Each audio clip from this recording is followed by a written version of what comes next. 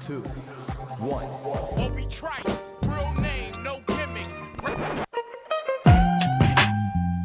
Who are you?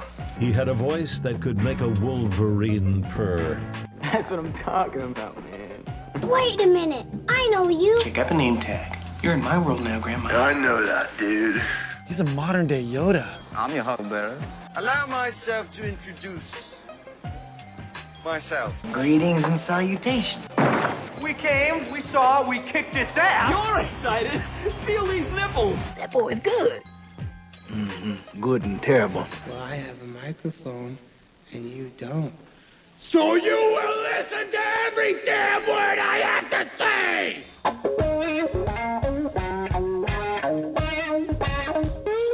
This is the Mike Rutherford Show on the Big X. Sportos and motorheads, geek bloods, wastoids, dweebies, they all adore him.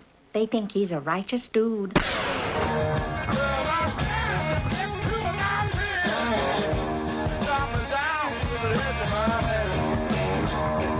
All right. Welcome in, everybody. It's Thursday, August 18th, one day closer to football. This is the Mike Rutherford Show. Here on 1450 AM, 96.1 FM, streaming wherever you can stream radio programs. It is the Big X. We're here with you until 6 o'clock today. Normal show, normal hours. We're feeling good. There's only one way to start the show. Trevor Kelsey is with me, as always, wearing a Seattle Kraken t-shirt today, which is by wishing a very special happy birthday. I just saw across my timeline no more than 15 seconds ago, it is Ryan Lemon's birthday. Happy birthday to Ryan Lemon. Happy birthday to Ruben Oh, my bad. I was talking about my other best friend who just turned 50 today. Happy birthday, Ruben. Ruben Martinez turning 50 today. How's it feel to have a best friend who's 50? Hard, because he looks like he's 18. I kid you. Makes it worse. It was just a few years ago. He still gets carded for cigarettes. Good Lord. I mean, when I first met him, he was 23, and I made him show me ID. I was like, I got to see this ID. So you first met? Oh, I thought you met him like when you were like working at one of your 75 jobs. It was. And he was trying to buy alcohol. No. I was working at Joe Muggs, and he was in the bookstore version. Ah. And he was like, hey, you want to hang out after work? I was like, cool. Mandate. Nearly 30 years later, still pretty much doing the same stuff. Happy birthday to Ruben. Happy birthday to Ryan. Ryan, I wonder if Ryan's probably close to 50. No, he's not 50. He's like probably hardly 40s like me. I think he's above 50. No way. I think so. Wow. I've got no idea. I don't know why I'm acting like I know Ryan Lemon. I've got zero frame of reference here. I've got no idea. I know he wears hair plugs. Does he? I think so, yeah. Huh? You wouldn't do that, would you? You're not doing that. Never. I wouldn't either. No. And unfortunately, I didn't get my haircut yesterday like I really hoped and planned to. You've been talking about his haircut for like 5 weeks now. Here's what annoys me, okay?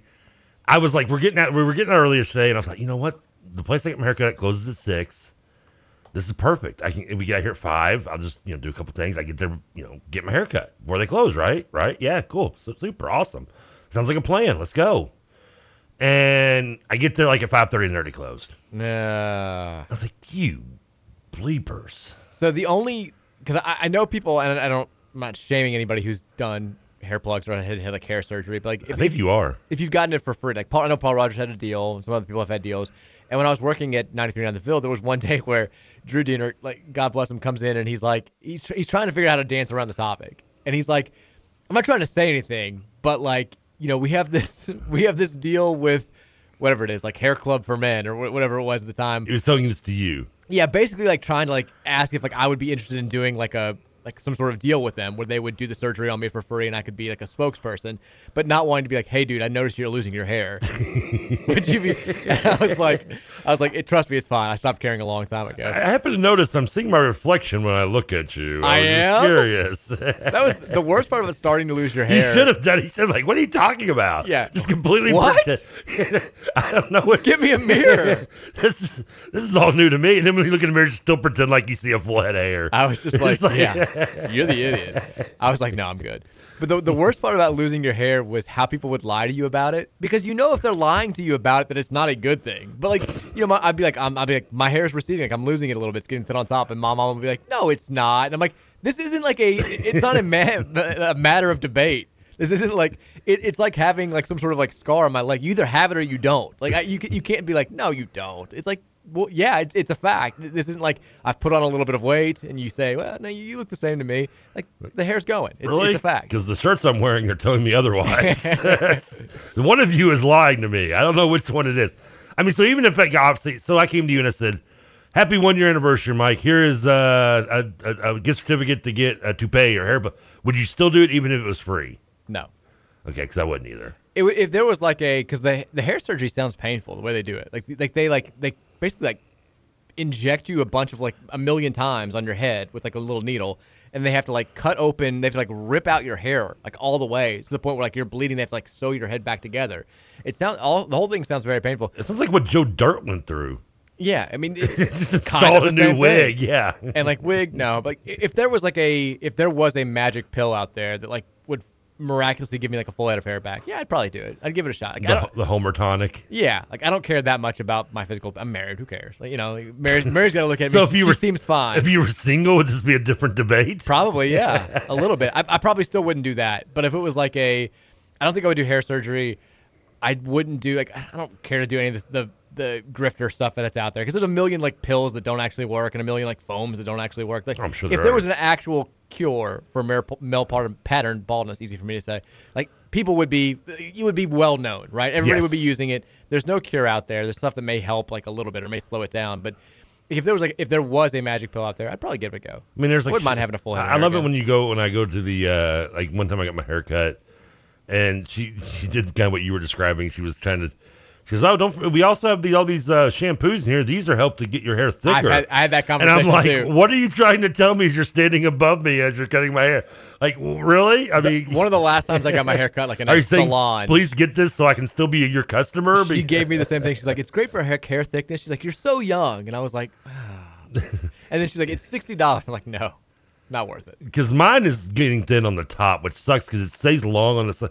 I'm getting like that. Yeah, but you've had a good run. I'm getting like that. I'm getting like that Walter Frey look of the hair, you know, where it's all like long around the back and on the. It is a little Frey. And it gets yeah. And this is probably, I think, mostly because, I mean, I could blame it on sports stress, but I mean, it's particularly amazing because I think the cars, especially the Prius I was in, and even the one I'm in now, like I'm too tall. And my head will just rub against the top of the car. You're blaming on the small car? I kid you not. If you had seen my Prius before I ditched it, like it was enough hair like on the top of the car to probably make you look like Fabio. This is fantastic spin zone right here. I love it. Spin zone. Blame it on the car. My too small car is to blame for my thinning hair. It's and then the Acura I had before that. I love it. I had a lot of small cars. I wasn't exactly in the economical area to buy a car that fit me perfectly. I had to just take what I could get. Take what you could get. Yeah, and usually it was a smaller car. So not the only portion of life where you have that mentality. I mean, I'm driving an 08 now. It's the newest car I've ever owned. I mean, it's still over a decade old. Still gotta get that spare on the back. Well, I've got it's in the trunk. I know you just refuse to put it on. I kind of like it now because now it's kind of like a warning sign to somebody not to ride my butt too much. Yeah, I'm not afraid to drive recklessly. There's a giant spear on my rear end. I've been in an accident before. You want to come up on it? I dare you. I actually almost got in a wreck on the way home yesterday. People are crazy out there. So, some giant tool bag who didn't have his lights in his brake lights. Ooh. And I didn't realize he'd come to a complete stop, and I had to hit my brakes. And I had to slide over into the shoulder and drive right past him in the shoulder. Ooh. Because I couldn't stop in time. The guy behind me did the same thing. Did you give him a little look? I didn't even have a chance to give him the finger or a look by the time I slammed my brakes and slid right past him. Oh. Well, we've got plenty to get through today. We've got. I did something last night you'll like. I'm excited to hear that. We'll get to that in a second. We've got the prodigal son, if you will, Fabio Basili, who I feel like we've been talking about for 3 months, is finally a Cardinal. We'll talk about that. We've got the Washington Twins new update. That would be. Hold on, don't tell me. That'd be Robbie the running back. Correct. And Bobby the linebacker. You got it. Because of WR and LB. And Robbie technically more of a wide receiver, but can play running back. Running back skill, we'll call him the athlete. It works. We've got finally the Big Ten TV deal is set, and they say they're not done expanding. We'll talk about that, how it affects the ACC, how it affects Louisville. I say I'm not expanding too sometimes. We're gonna take some shots at we're gonna take some shots at the KHSAA because they deserve it. Oh, what did they? You know what? It doesn't matter. We'll get to it. Yeah. And then we'll have a TV show update. I've been watching something. I want to update it. I'm moving further along. I want to hear how Trevor's night was last night watching TV shows, but we want to hear from you as well on the Thornton's text line, 502-414-1450. If you need to pick me up, Thornton's is the place. There are 65,667 of them for good reason. It's because they know what they're doing. Become a Refreshing Rewards member. It could hook you up with $10,000 in cash this summer with the Summer Cash Bash, and it's also going to save you money at the pump every time you need to fuel up. If you're not a Refreshing Rewards member, could not be easier to get enrolled. Just text 80313 and text that number and say, second time I've done that in a row. Text rewards, all one word, to 80313 today, and that will get you enrolled as a Refreshing Rewards member. Trevor Kelsey, Wednesday night, your big night. It's the Super Bowl. It's your Saturday. How was it? How was AEW? What was the theme again this week? It wasn't Quake at the Lake. No, Quake at the Lake was last week. It was the Rumble at the Rumble at the Jungle. No, this week was House of Dragon. House of Dragon. Warner Brothers, who owns TBS, also owns HBO, and if you don't know, House of Dragon comes out on Sunday. Are you gonna watch on Sunday, by the way? No, I'm not gonna watch ever. We've already said this. I mean, I'm gonna watch. You got to give it a chance, right? No, I'm not watching it. You're a loser. No, I'm not. I'm done. You're gonna make fun of me for not watching something going so negatively, then you're gonna feel like a total. Because I watched Game of Thrones. And I want you to remember this conversation because in a few minutes you're gonna feel like a crunchy tool. I watched Game of Thrones. And I did not like the way it ended. I've got no interest in any of the sequels, prequels, whatever. I'm done. Well, I did actually finish the last episode of Game of Thrones last night, too, as well. But more importantly, AEW was a awesome show. Good. You had Kenny Omega return, which was no shock, I think. Love Kenny O. CM Punk dropping fire in a promo with Jon Moxley. And they couldn't keep separated, so instead of them meeting it all out, apparently they're going to wrestle next week in Cleveland for the Undisputed Heavyweight Championship. Fun times in Cleveland again. Oh, I don't know what Cleveland did to get such a great show next week. I mean, I guess Come on down to Cleveland town, everyone. I don't know what the theme of next week's going to be, except for, here, Cleveland, your sports team sucks, so we're giving you an awesome AEW show. Take a look at both of our buildings. We've got a payphone. Who the hell still uses a payphone? The hotel stayed in Minneapolis or out in Minnesota had a payphone, and above it said portable car phone. I was Lord. like, what the hell? You're serious? So yeah, it was a good show, fun show. Dragon Lee got turned on in, but all in all, it was a fun show from start to finish. Was Ricky the Steamboat back? Yes, he was the timekeeper for the awesome best 2 out of 3 match between Daniel Bryan and or Bryan Danielson, and Daniel Garcia. And then later on in the show, he one of Jericho's lackeys got smart with him, and he chopped him down behind the stage. So that was a nice little fun little spot. And then after I watched AEW, I watched Sergeant Bilko. But then I watched the documentary on Woodstock 99. Oh, you did? Oh, look who's now excited. I am excited. Look who got thrilled there for quickly. Now, you do feel crunchy about not refusing to watch one show that you said I wouldn't watch as well. So you're like, you'll never watch Woodstock 99. Well, yeah, because you already formed an opinion on it. And I watched it. And do you want my opinion? I didn't say you wouldn't watch it. I said that you would watch it and you'd have the same opinion as you had going in. Well, my same opinion, like what, about the concert? That was more about Manti Te'o, actually, what we were talking about. Yeah, I couldn't bring myself. I was going to watch one of the two. I thought you would like the Woodstock thing. I couldn't bring myself to watch the Manti Te'o one. Well, I told you, it's not like saying Woodstock was good. It's basically, like, the whole thing, it's more funny than anything else. There are some really horrible parts. There are hilarious characters and hilarious moments. I did wonder to myself at some point, what does it say about me that I'm laughing at certain things? I was laughing at all of it. Okay, good. Almost all of it. Because when I was texting you over the weekend, I was talking about Up in the Air and you don't like the movie. And I'm like, it's funny. And you're like, it's not a comedy. And I start thinking, maybe it's just me. It's not funny. Maybe it's my twisted mindset that finds this humorous. And I'm thinking the same thing as I'm watching first of all, the very first scene. I mean, if that's not The Miz, I don't know who it is. It does. He screams right in there. He's like, it's Woodstock night. That's got to be The Miz. There's no doubt in my mind it is.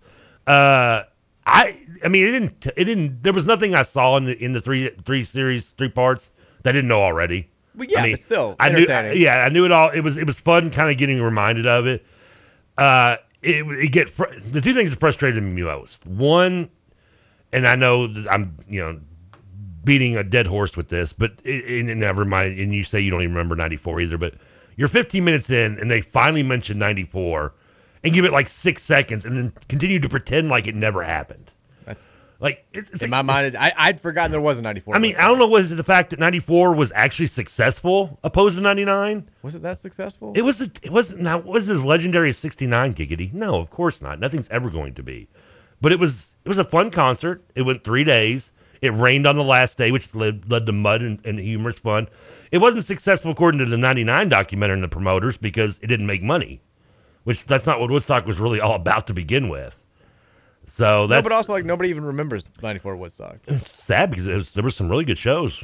Green Day, Red Hot Chili Peppers. I mean, there was some really good concert, and the show was fun as all get out. I mean, it was actually a Woodstock compared to what 99 was, which I kind of hard calling it Woodstock. So, I mean, but it just, that annoyed me, it still annoys me. And two, the just unself-awareness of the promoters. Oh, yeah. They're awful. Who just have no idea that they are the evil ones who caused all this the entire time. Whether it be the actual, stuffy guy in the building. They're classic villains who don't know they're villains. Or the hippie guy, yeah. I mean, at least even the hippie guy, Michael Lang from the original Woodstock, he kind of, tried to... he would make excuses a little bit, like I didn't even know what a mosh pit was, or yeah, he wasn't as bad as the other guy who at one point basically says he blamed Limp Bizkit at one point. Well, he blames Fred Durst a bunch. Yes, he does. He blames Fred Durst a bunch. He's like, I didn't realize Fred Durst was such a jerk. I'm like, you hired him to to play in front of. What do you think he's going to do? His best song at the time was Break Bleep. It was our Nookie, yeah. You knew he was you knew exactly what was going to happen, but at one point it does kind of imply that if you're a female going to a concert like this, you have to know that getting raped is a strong possibility. Yeah, I think he uses that exact quote. Yeah, he's like, things are gonna happen. You kind of have to know that. I was like, oh my god, he's 10 times worse than the Michael Lang guy and the other promoters. But he does the other guys don't come off. And then the one guy who really annoyed me too is the guy who tried to be the hero. I knew that this was all bad. The guy who's in the he's like, well, which one? There was a bunch of them kind of like that. Well, they filmed that guy who's he's got the technological boards behind him and stuff, and he's like, I can't believe that they were doing this. I'm like, dude, okay, we get it. You thought hindsight's 20/20. The other guys are terrible, but you're also just I don't think you actually believe these things, and if you did, you could have done more to prevent. No, I don't. Yeah, I think they're just speaking, like you said, in hindsight. I do love the guy who took ecstasy the first night of that it. guy. Yeah. No, not that guy. I'm thinking of the other one. Yeah, you're thinking the one with the beard, I think. Exactly. That's who was always he's I went on the walkie-talkie and was like, we need to get these people out of here. They told me to shut up. I wouldn't have done this. Yeah. Really. Two words why this should never be considered Woodstock. Rave hanger. Rave hanger. I mean, well, there's a million different reasons why. Those two words right there are why this will never be considered. This is why it was. I think at the time I used to call it MTV Fest. Because that's pretty much, it was just MTV wanting to make money, and they wanted to hold a concert, and they stuck Woodstock's name on it to try to promote it. Except these people were all anti-MTV. It was supposed to be. Yeah, that was kind of, I didn't buy it. If it was an MTV Fest, it would have been Backstreet Boys, Christina Aguilera. But see, that's the thing. Limp Bizkit was MTV's rock and roll version. That's what they were. They weren't at that time. They saw the people at that concert saw Limp Bizkit as the anti-MTV, and it was funny that they were taking over MTV because people were liking it. That was kind of the whole thing. I thought that was a little overblown. I was someone who was 19 at the same time as most of the kids there, except for some reason somebody sent their 14-year-old there, which I didn't get that. They also showed at the very end. That person of the kind of annoyed me too through the thing. Too. He got on my nerves. She acted like she was this harrowing experience. At the very end of the concert, she's crystal clean, very she wasn't even involved in the festival at all. I'm like, were you really in there? Yeah, I mean, at least the one girl who admitted she had to leave early because she got bacteria in the mouth or something. And, yeah. And I kept hoping. I guess I shouldn't say hoping. That's maybe thing to say, but I was just waiting until the end to find out something happened to that guy with the mullet, which caused his eyes to go crooked. I told you that guy. I mean, he never left Woodstock in his mind. I kept waiting when he was and then I got hit in the gut, and I'm like, and this is it. I was Hot Tub Time Machine, waiting to find out how the guy's arm came off. Is this did he get pounded against? Is that why he's got that look now? Is that what they're rating the tent? Yeah, I mean, could that have been it? So I'm just keep waiting, and finally that ends. He never shows up again. I'm like, what, did he fall down a well, get kicked in the head of a mule? How did the eyes go crazy? What happened to this kid? Plus, he and his buddy spend the entire documentary talking about how awful it was and all the things that went wrong and all this stuff. And at the very end, he's like, it was the best weekend of my entire life. I was like, wait, what? Well, even the 14-year-old was like, it was a great I'd go back again. Would you send your kids? No. Well, seriously? Well, first of all, you probably shouldn't have sent your 14-year-old kid there. Yeah, 14, that's absurd. If I'd been 14 and gone to 94, I probably would have had a good time.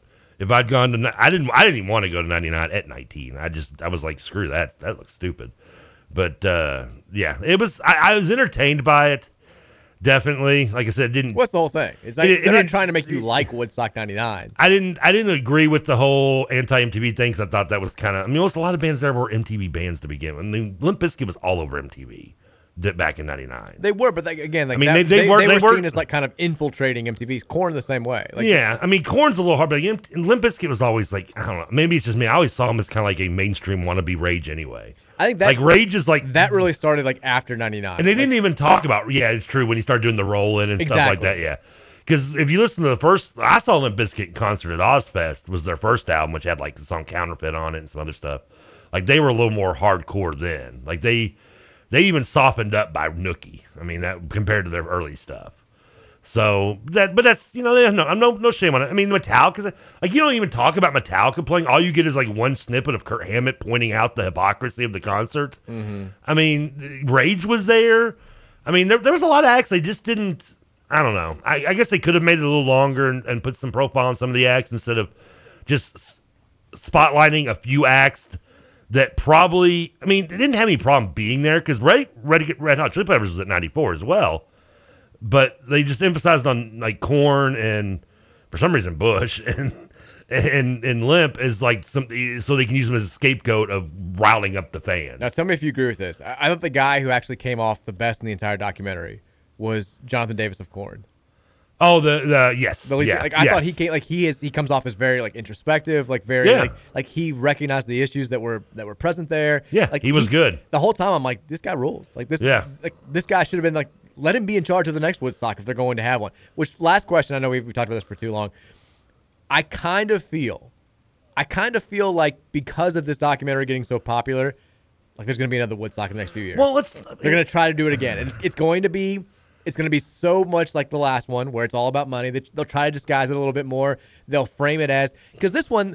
It was so obvious that they didn't have a cause. They were like, it's gun violence for Columbine. It's like, really? Like, no, it's not. Like, nobody's here because of that. Like, no, this is not the theme of the performance. And you've got, again, your headlining acts the first 2 days are Korn and Limp Bizkit, which don't exactly scream peace and love. Well, actually, Bush was the closing act on Friday. They played after Korn. Yeah, and Korn and Limp Bizkit was like the fourth to last act. They weren't, I mean, there was multiple. Metallica, I think, closed that night. There was like 3 or 4 acts after them. But like still, the acts that people were there to see that had the biggest impact were the very could not be more anti-69 Woodstock. Or even 94. Even 94 had like Crosby, Stills came in, Joe Cocker showed up, Santana. I mean, you had a mix of current and old school. Santana only wanted to play all 3, right? Cocker too, Joe Cocker. It's always your trivia question. I know, and so I mean he only played both because I don't count 99. So I mean, you could have mixed it around. I mean, there were other acts that were there. Do you think there's gonna be another one called Woodstock? No. Yeah, I bet there will be. I mean, but that's not. I love how that's the other thing. The promoters act like them holding a 3-day festival was like some kind of like mission to Mars. Like Bonnaroo happens every year. We don't. I mean, it's 2 days. Coachella is a 3-day festival. Happens every year. Lollapalooza. I mean, Lollapalooza currently. You had what's the one the skateboarding one that they had a couple years ago? You know, the Walls. I forget Vanapalooza, whatever. I mean, yes, there's constantly ones. It's not like doing a festival is some kind of like out of reach concept that they can't do. They just completely wanted to. They even mentioned it when in their very brief 94. The promoter said it best. 94 was a failure because we lost money. Yeah, no, exactly. It wasn't a failure. It was a success to everyone but the promoter. All right, we got some breaking news here. No. Good breaking news. I'll also watch you train Roger Rabbit after that. Good Lord. 9 straight hours of television. Because I stayed up till 5 a.m. to watch the G1 climax in Japan. Okay. All right. We have breaking news. Okada one, yeah. R.J. Jones. He's the number 24 running back in America, the number 332 overall player in the country, 4-star running back out of St. John Bosco in California. Has decommitted from Cal. The Louisville of the West. He's decommitted from Cal. Sucks for Cal. He's projected. He plays a little bit of running back at St. John Bosco. He's projected to be a safety at the next level, though. 6'1", 195 pounds. I mean, it feels like it's kind of a foregone conclusion. If a guy from St. John Bosco is decommitting, I feel like we got a good shot at getting him. There has to be a reason. I mean, the Ungalaze guy's the only one we haven't got, right? Yeah, Uiagalelei. He's going to go Ohio State probably. Yeah, more than likely. He's like the only one we're not going to probably end up getting at least in the long run. My buddy texted me earlier. He was like, "What if St. John Bosco goes like 2-10 this year?" Ooh, that's an intriguing question, actually. It's not going to happen. They're the number one high school team in America. I mean, did you see the pass that Pierce Clarkson threw? No, I his haven't first seen game. any Oh my God! I clips. put on news notes. It is a bomb. It's an unreal throw. Was it to the guy we're getting, the receiver? I don't know if it was to DeAndre Moore or not. DeAndre Moore, yeah. I don't think it was, but you whoever want to call it was, him DJ Moore for some reason. you can call him whatever you want until he gets here. But R.J. Jones, defensive back, he's a safety. Projects to be a safety in college, 4-star player, another kid out of St. John Bosco who's been committed to Cal for a while is decommitted. That's I love getting potentially very good news for us. We got more good news to get to on the football front, but when we come back, we're going to talk about the new addition to the basketball team. It finally happened. We'll get into that, what it means. Could it be a big deal? What do you have, Trevor? Can I make my shirt that says "Got Guards" now and be okay? I mean, again, it doesn't really make sense, but okay. You can do whatever you want. I don't care. I mean, you were like, no, you can't wear that because it won't be funny because we literally don't have any. Now we have 3. Yeah, but I think guard is still an issue for Louisville moving forward. Well, I didn't say what an issue. I just said we got some. We got some. We have people at Woodstock 9 had water, but it had, they wouldn't say it was a good water. We now have more than one guard officially on the roster. We'll talk about that coming up after the break. It's the Mike Rutherford Show on a Thursday here on 1450 and 96.1, The Big X. Mayhem. Also at 99. Virtual insanity.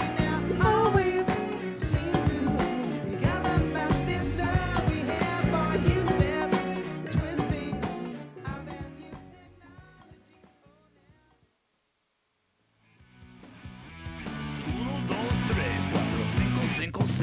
You know it's kind of hard just to get along today.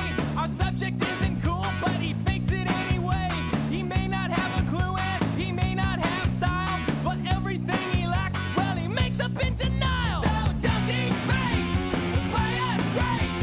You know it really doesn't get it anyway. Gotta play that field, let's keep it real. For you know way, for you I always hated the song. It's because it was just, I mean, it sounds like something Weird Al Yankovic would have done, right? It does. So, hey, do that brand new thing. Give it to me, baby.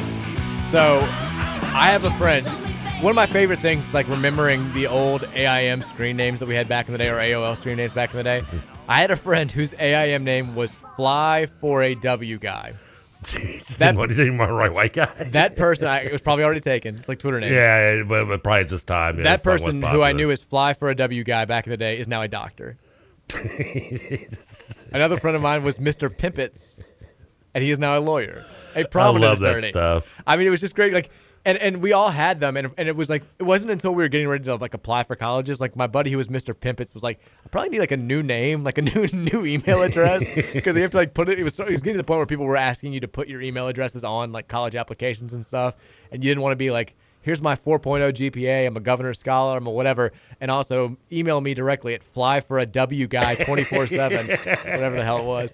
But it was just, a different era. I picked Mike Rupp 5. That's where he got his medical test set back to. Could have been. Like, could have been. Did I pass the, was Shout it to the Mark. SAT? What do they take? What do they take for the doctors? MCAT. MCAT, that's right, yeah. Yeah, I took the LSAT for law school. LSAT, yeah. Well, isn't it the bar exam is what you have to take? LSAT is what you take when you're getting into law school. Bar is what you take to become a licensed practicing attorney. I mean, shouldn't graduating law school just be the same? Shouldn't that make you a lawyer? Well, you have a Juris Doctor, but if you want to like practice law, you have to be a member of the American Bar Association, and to do that, you've got to pass the bar. And that's in individual states. Yeah, which I mentioned on air a few weeks ago. Like one of my buddies, actually U of L soccer legend Clay Talley, who now is living in Asheville, North Carolina. He's lived like a million different places. But I got an email where it was like, you've been asked to like be a character witness for like Clay Talley's application to the bar. And I was like, here we go.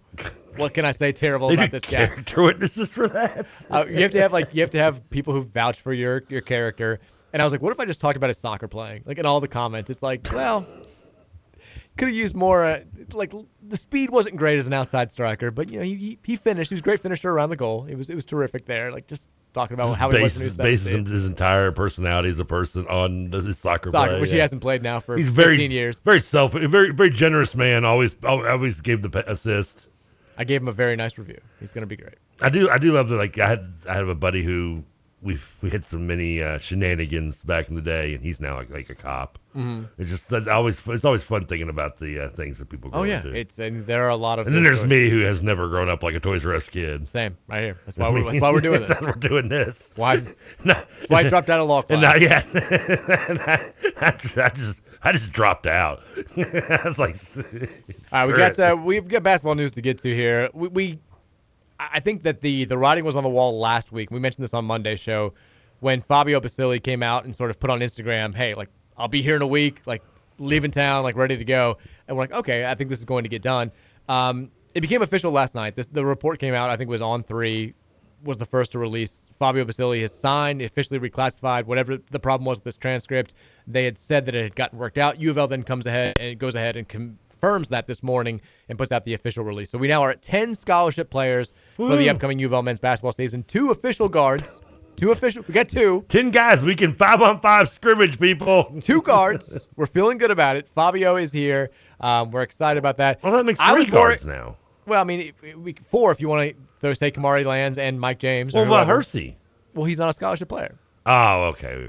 Yeah, 2 scholarship guards. My bad. Sorry, I missed the... Well, we got, I think, 6. I think pretty sure all the walk-ons are guards. So we got 6 guards if you want to look at it from Trevor's perspective, which is fine. I'm sorry you're bringing that law school lingo here. You got to specify what I'm saying here. Not really law school. I said we had 2 scholarship guards now. Be Mr. Technical. Which we do. But Fabio Basili joins the fray, and I think that, look, he's a guy that we've been talking about for a long time, so long that I had forgotten that we'd recorded the audio for the video that U of L put out today, like 2 months ago. Oh, hell yeah. I remember that now. Like, Corey texted me. You were like, what do I call it? Is it Fabio? Or is it Fabio? Thankfully, I was right. I was like, Fabio. But it is, I clarified last night, it is Fabio, not Fabio. Okay. Which one would you go by? We can call him Fabio if it gets bad. Or Fabio kind of sounds better. He's Fab. If he gets bad, I'll probably not remember anything about his name. Fabio.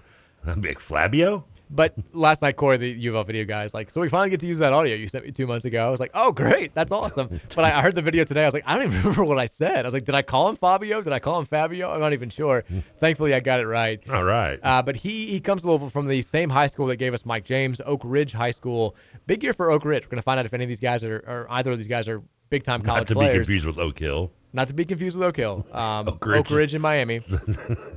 Oak Ridge in Miami. Coached by Carter Knox's dad, a.k.a. Kevin Knox's dad. Wait a minute. So if they're in the game together, can we call them the Oak Ridge boys? Sure. Go whatever you want. Can they? They're going to come out and start laughing to Elvira? Yeah, Basili averaged 19.6 points, 4.8 assists, and 4.1 rebounds per game last season at Oak Ridge. Led them to the Florida State semifinals for a second straight year. Shot 39.2% from 3. Was honorable mention All-State. Scored over 1,600 points in his career. Was still pretty under the radar. Wasn't very well known until this. He had a big early summer this year, and then a big Pangos All-American Festival 2 summers ago in 2021. Pangos. He had a triple-double there and scored, averaged a team-high 26.7 points. That's when he really broke out. He is a true point guard. He's listed at 6'4". I think he's probably more like 6'5", just based on the picture of him and Mike James together and what some of the other listings have had him at. I said this yesterday on the show. I think he's a high-level, high ACC caliber passer. I think he handles it well. He's shifty. The big issue with me when it comes to his handling and his scoring ability is his inability to go left. He goes left, but then he always ends up coming back to the middle of the lane and finishing with his right. That's going to have to be improved upon. And then the outside shot. It's a funky release. It's low. It's a little slow. It's probably going to have to get fixed unless he gets here and lights the world on fire from the outside and you're like, okay, don't screw with it. But that's, again, neither here nor there at this point. We're just happy to have some backcourt depth. I would not expect people are like, well, is he going to start and L's going to move over the 2? I don't think that's the case. I don't think he's that type of player. I hope I'm wrong because you want every player to be that type of player. I think he's going to be kind of a bench guy who comes in and can fill the point guard role for, 5-10 minutes a night. That's probably going to be his role. Might need more than that. Well, I think the hope is that you have a guy like Lands or James who also can slide over and play the 1 if the situation demands it. But if Basili proves that he's capable of running the ship, then yeah, you play Lands and James where they're more comfortable, which is off the ball. But we'll see. There's still, we talk about these things as if we know them. We haven't seen any of these guys play really. No, I love how you named all these stats and you finished up like, well, he's got a funky shot though. He does have a funky shot. He can't go left. It's like kind of buried the 2 big leads on there. Also, you didn't really have to even like give all of his accomplishments to get Louisville fans excited. Just to quote Jerry Maguire, you had me at guard. He's a guard. You just had me. I mean, you're like, he's a guard. You're like, done. I'm happy. I'm pumped. I'm excited. Our expectations are so low for like the player as long as he's at a certain position at this point for the season coming up. L. Ellis was like last night. Was like, I don't want to hear anything else negative, guys. He's like, that's it. I'm done. He's like, all I want is positivity from now on. I'm like, well, you can control that. You guys, if you win a bunch of games in November, the negativity will be gone.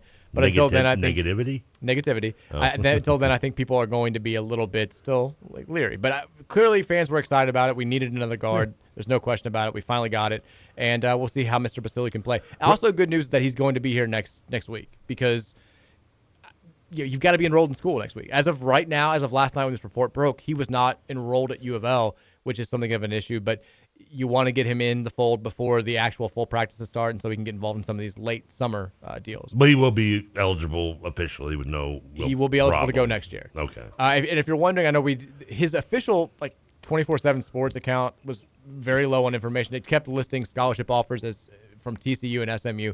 On3 reported last night that he chose Louisville over scholarship offers from Kansas State, DePaul, Chattanooga, and Florida Atlantic. So suck it, DePaul. That's where I go with that. The DePaul rivalry continues. Yeah, eat it. They still haven't accepted I accepted their challenge to trivia, and they never replied back to me. Good. They were like, oh, wait a minute. Scared. We didn't expect him to say yes. Scared. I was just going to come and answer everything George Mikan. It just feels good to have a guy named Fabio in Louisville basketball. It is. It does. It does. And some people said I look like a Fabio. I've heard that. It's the hair. Or maybe it was Flavio, but it was one of the two. Kenny Payne was quoted in the official press release today, coming out and saying about Basili, "We're excited to add another playmaker to this roster. Fabio is a fearless, confident, unselfish, and talented basketball player who will help our team on both ends of the floor. I'm super excited to have him as a part of Louisville basketball, a rich tradition that he will embrace and enhance." I did like... That's a nice generic answer. Yeah, I mean, it's a press release. What do you expect? I feel like they was like, which one do you want to go with, Coach? Press release 1, 2, or 3? He's like, surprise me. I mean, have you never read a press release before? He's not going to be like, he needs to go work on his left hand. I've heard rumors this shot is low and kind of funky. Now, Basili last night when he was quoted in the On3 story, I kind of liked the way that he phrased it. And if you're having... I mean, he seems to be a guy who understands expectations. He understands that in a normal cycle, he's probably not going to be a guy who's offered a scholarship by a program like Louisville. He comes out and says, I chose Louisville because it was the best environment for me to succeed, from the coaching staff to my education. I view myself as a team player, an energy spark to the game, a coachable student of the game, and someone who's ready to sacrifice for my team. Basically being like, I'm not coming here to play 35 minutes a night, at least right off the bat. I'm here to do whatever you guys tell me I need to do, and I'm going to work hard to get on the floor, but I'm all for the team, which is good. Which I'm okay with that. I think he's somebody who probably accepts the fact that if Louisville's not in the situation they are, that he might not be coming to Louisville, and he's going to take advantage of the situation, and if he's going to, and that's all we kind of really need. I mean, knocking on wood that Ellis can take strides forward and play some nice minutes and stay on the court. That we just need somebody to come in and give us, like you said, 10, maybe 12 minutes of just, if anything, just energy. Yeah. Hustle. I mean, I'm not asking you to come in and be drop 20 points off the bench on somebody. If you do, it's nice. But I just want you to come in and really just don't screw up. But yeah, basically, I'm not asking you to be a Trent Dilfer. No, don't win the game. Just don't lose it. Don't turn the ball over. Get the offense started. Get the ball in the hands of the playmakers. That's what your role is. And then if you can defend, I mean, everybody can defend. He may not be the most athletic kid in the world. I think he's athletic enough to defend well. But he's 6'5". Yeah. He's got a good wingspan. Like, he should be able to defend most point guards in the ACC if he learns technique and has enough lateral quickness. But when it comes down to it, like, he needs to, and I feel like this is the comparison that's always going to be made when you get a kid in this type of situation. It's going to be to Preston Knowles, because he needs to fill that Preston Knowles role where his freshman year, like, nobody was asking Preston Knowles to come in and score, like, be instant offense. We wanted him to come in, defend, and not screw up when he was on offense. And if he made a couple of shots, awesome. And he carved a niche for himself on that team by doing just that. And then sort of his role increased, and then boom, he's an all-Big East player and the leading scorer on a team by his senior season. I think that's what you hope from Basili. Like, you're not going to be playing big-time minutes, so come in, bust your ass for as long as you're on the floor, defend the hell out of people and get the offense going. Like that's your role. I assume Fabio has to put on a lot of weight too. What's he weigh? Like He's a little skinny 160 guy. or something? He's I think a little bit more than that. I think he's 175 is what he's listed at. But for being 6'5", that's not good. Yeah, that's skin and bones, but that's not that's understandable because he is also reclassifying. He was supposed to be 23, right? Well, so he was originally 2022. He reclassified to 23. So now he's back in his original class. Like he's a full on. So he's 18. He's 18. He's okay. a full on. Never mind then. Yeah, he's in the class that he should be in, basically. Right. I thought when reclassified. I knew you said he originally was in 23 and moved up. I didn't realize he moved up, moved back. Yeah, it's a rare reclassification. Well, what does that do? I don't. Because he's not ranked, right? He's not ranked. At anything. Okay. They gave him 3 stars according on 3, but he's not in like the top 150 or anything like that. Thanks on 3 for actually throwing us a bone once. Yeah. Surprised when they announced when they broke the news of him being eligible, they didn't throw a butt. His On shot P. is wanky. On P. On P. That's what we call him. Oh, so that's good news. It's good news on a Thursday to get us ready for a weekend. Now I love the follow-up question that I keep So getting. a 3-day weekend because of this. We've been waiting for this Fabio Silly news really since like early July. I said 2 months earlier. It's basically been like a month and a half. Everybody thought this was going to happen. We've already kind of been considering him on the roster slightly anyway. Kind little of, bit. yeah. The only question has been whether or not they could get the transcript worked out. Yeah. They did.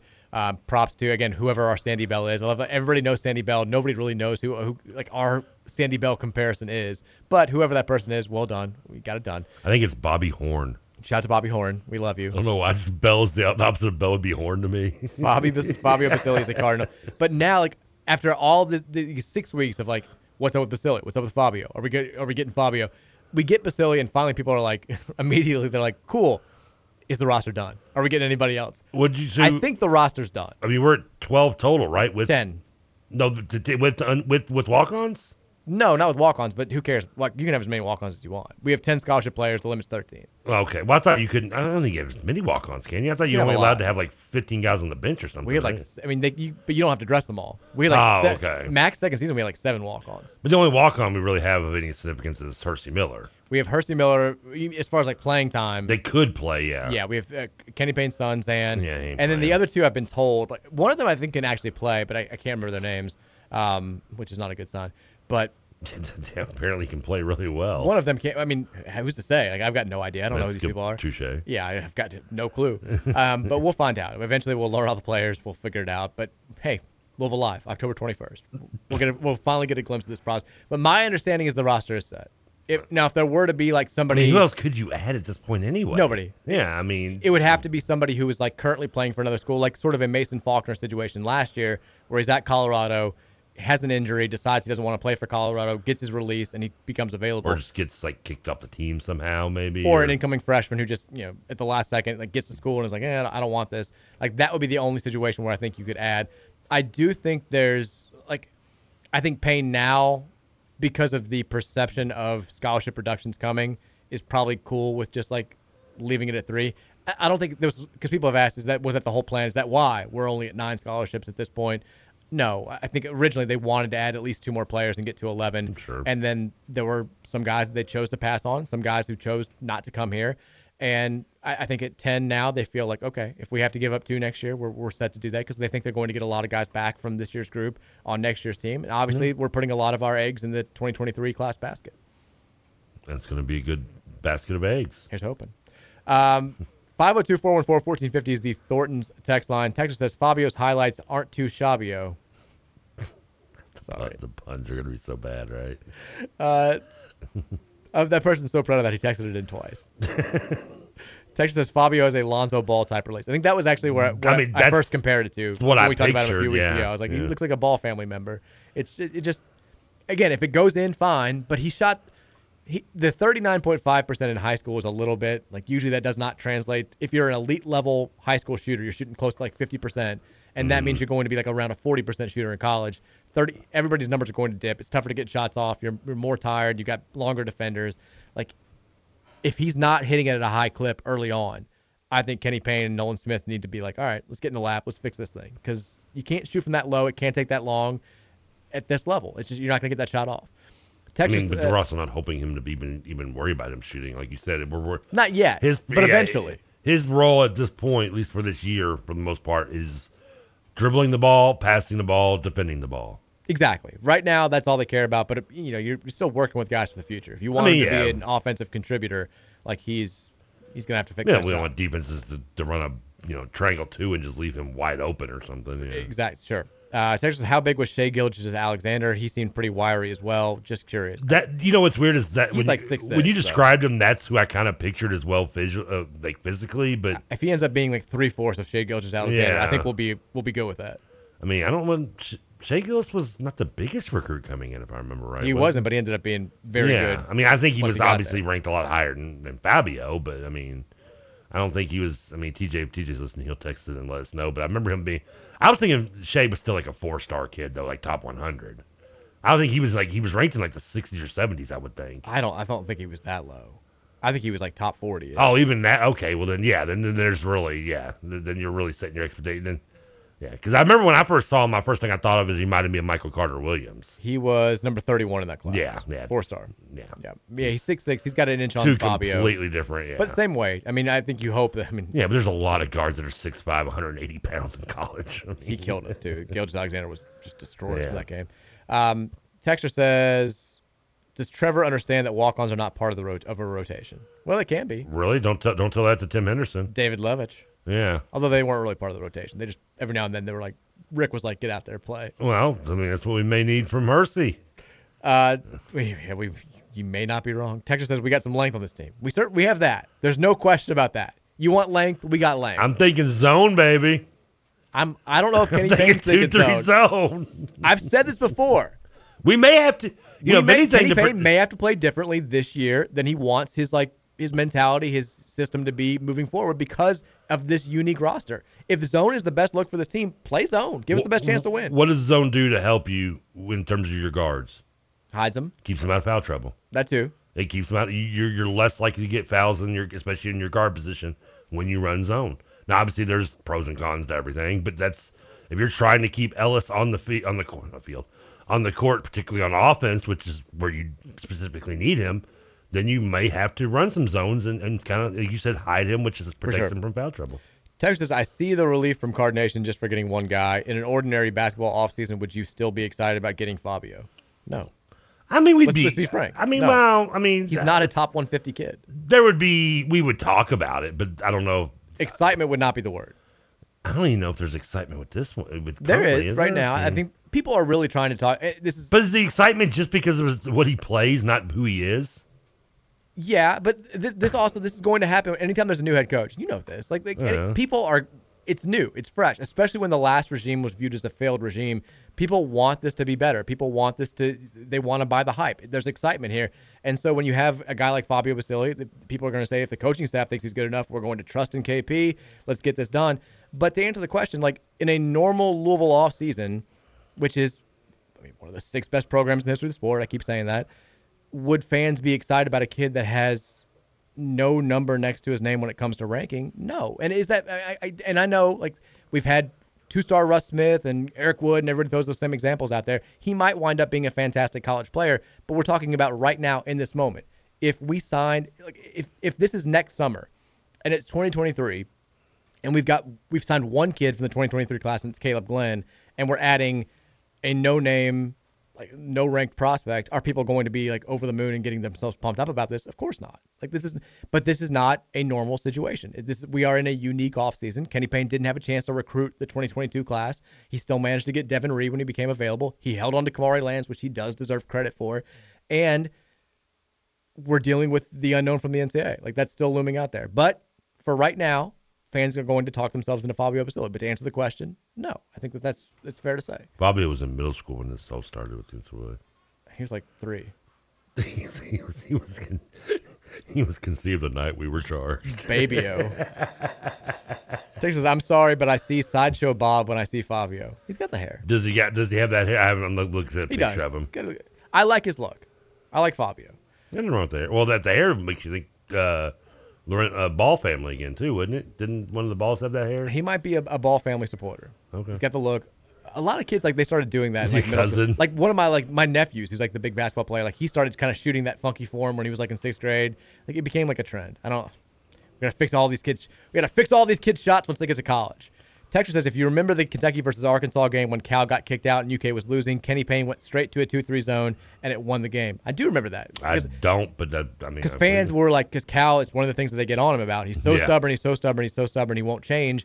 And then Kenny Payne finally made like the logical choice, which was go to 2-3 on these non-shooters, and UK came back and won. I hope that this is the case. Like I hope fans understand this too. That like just because, let's say we do play a heavy dose of 2-3 zone this year, this may not be how it is moving forward, but if Kenny Payne wants to do that in year one because of these quote-unquote unusual circumstances, then I think that's fine. Give this team the best chance to win. Like, I know we all want bigger and better things for the future, but for right now, you owe it to the kids that you have on your current roster, you owe it to the fan base to give this team its best possible shot at winning, and if that's playing 2-3, then play 2-3. I mean, if you're to tell me the kids crab walking would give me a better chance of winning, I would let them. I would say do it. I don't care if they're playing, with their hands in their back pockets. I don't give a bleep what system you're running. If you're giving me the best chance to win, I say do it. You don't even have to be a system guy. You can morph. You can mold yourself to your roster every single season. Like all these guys in college basketball have coached long enough that they know the basic tenets of most systems of college basketball. Like everybody is coached in a program at this point that has played strictly man or played some 2-3 or played some sort of variation that's pressed, that's been up tempo, or that's slowed it down, that's played the pack line. Like the base. And you know what? If you don't, there's a bunch of YouTube videos out there. Like you can find. It's very easy. There are coaching clinics and there are coaching clinics online. I mean, there's nothing that you can't find to learn on YouTube. There's nothing you can't. The world is at your fingertips. I mean, it doesn't matter whether it's sport, life, in the bedroom. Just YouTube it. I mean, it'll be there. The answers are out there. The answers are on YouTube. That's where we go to. I've asked this before, probably, but doom, marijuana affects the memory.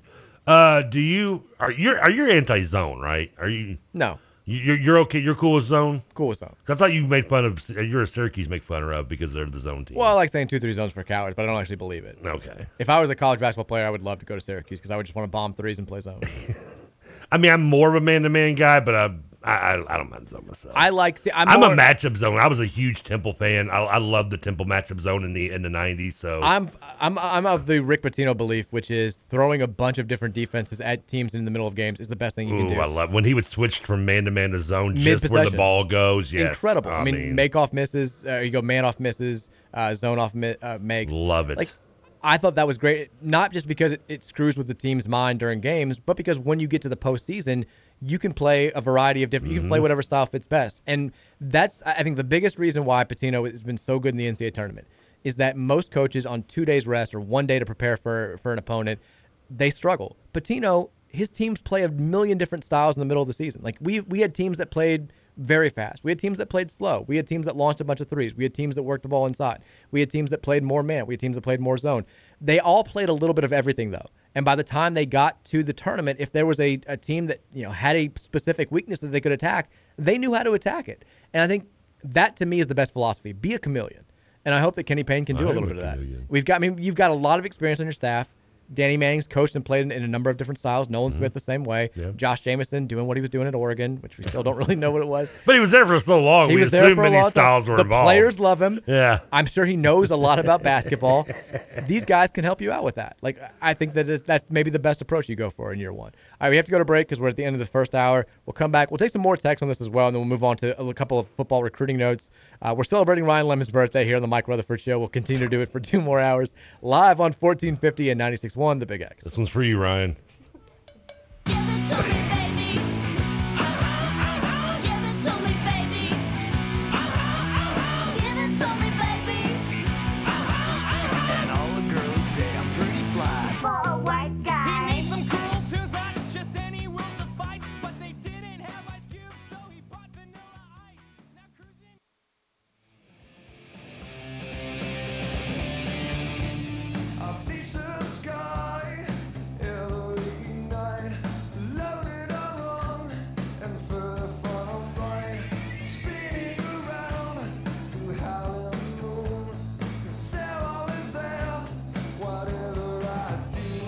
Welcome back into the Mike Rutherford Show. Second hour here, reminding you guys again, it's still hot out there, although it's thankfully not as hot as it was last month. We're feeling pretty good in August so far.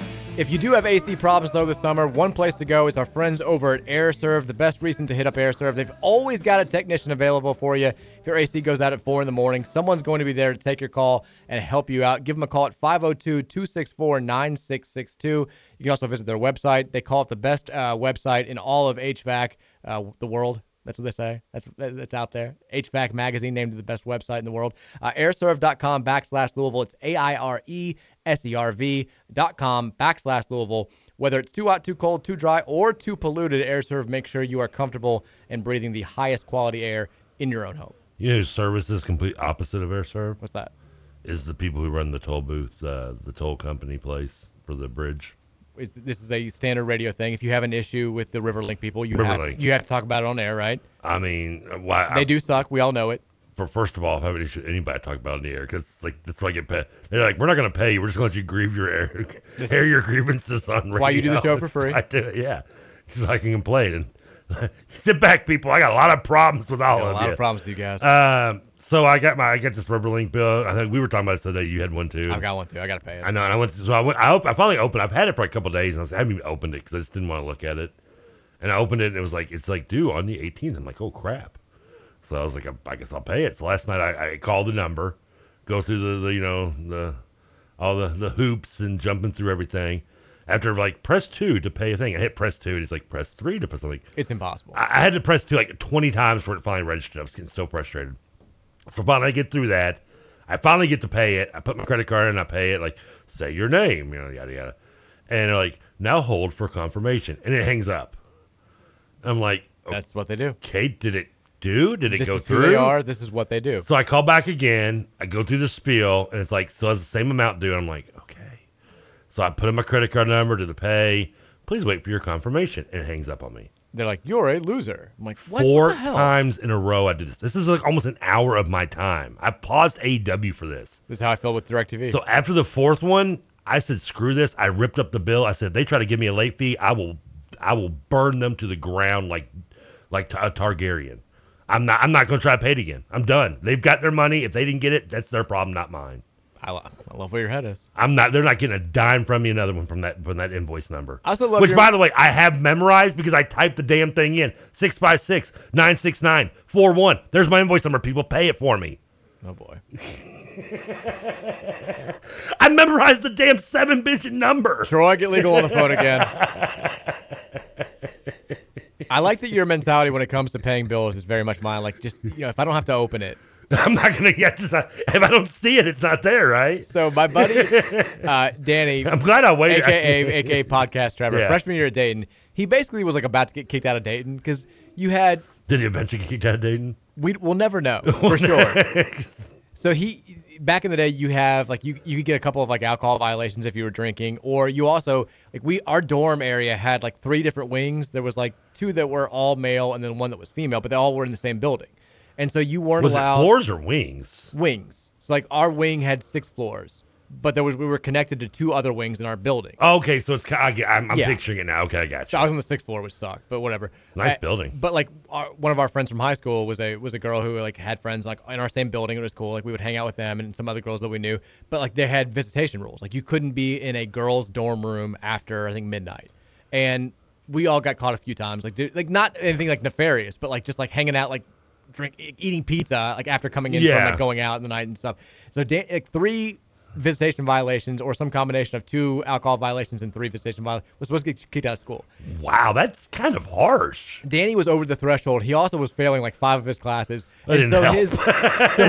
His very mature response, in college, towards the end of our 2nd semester, was just not to open his mailbox in the dorm room.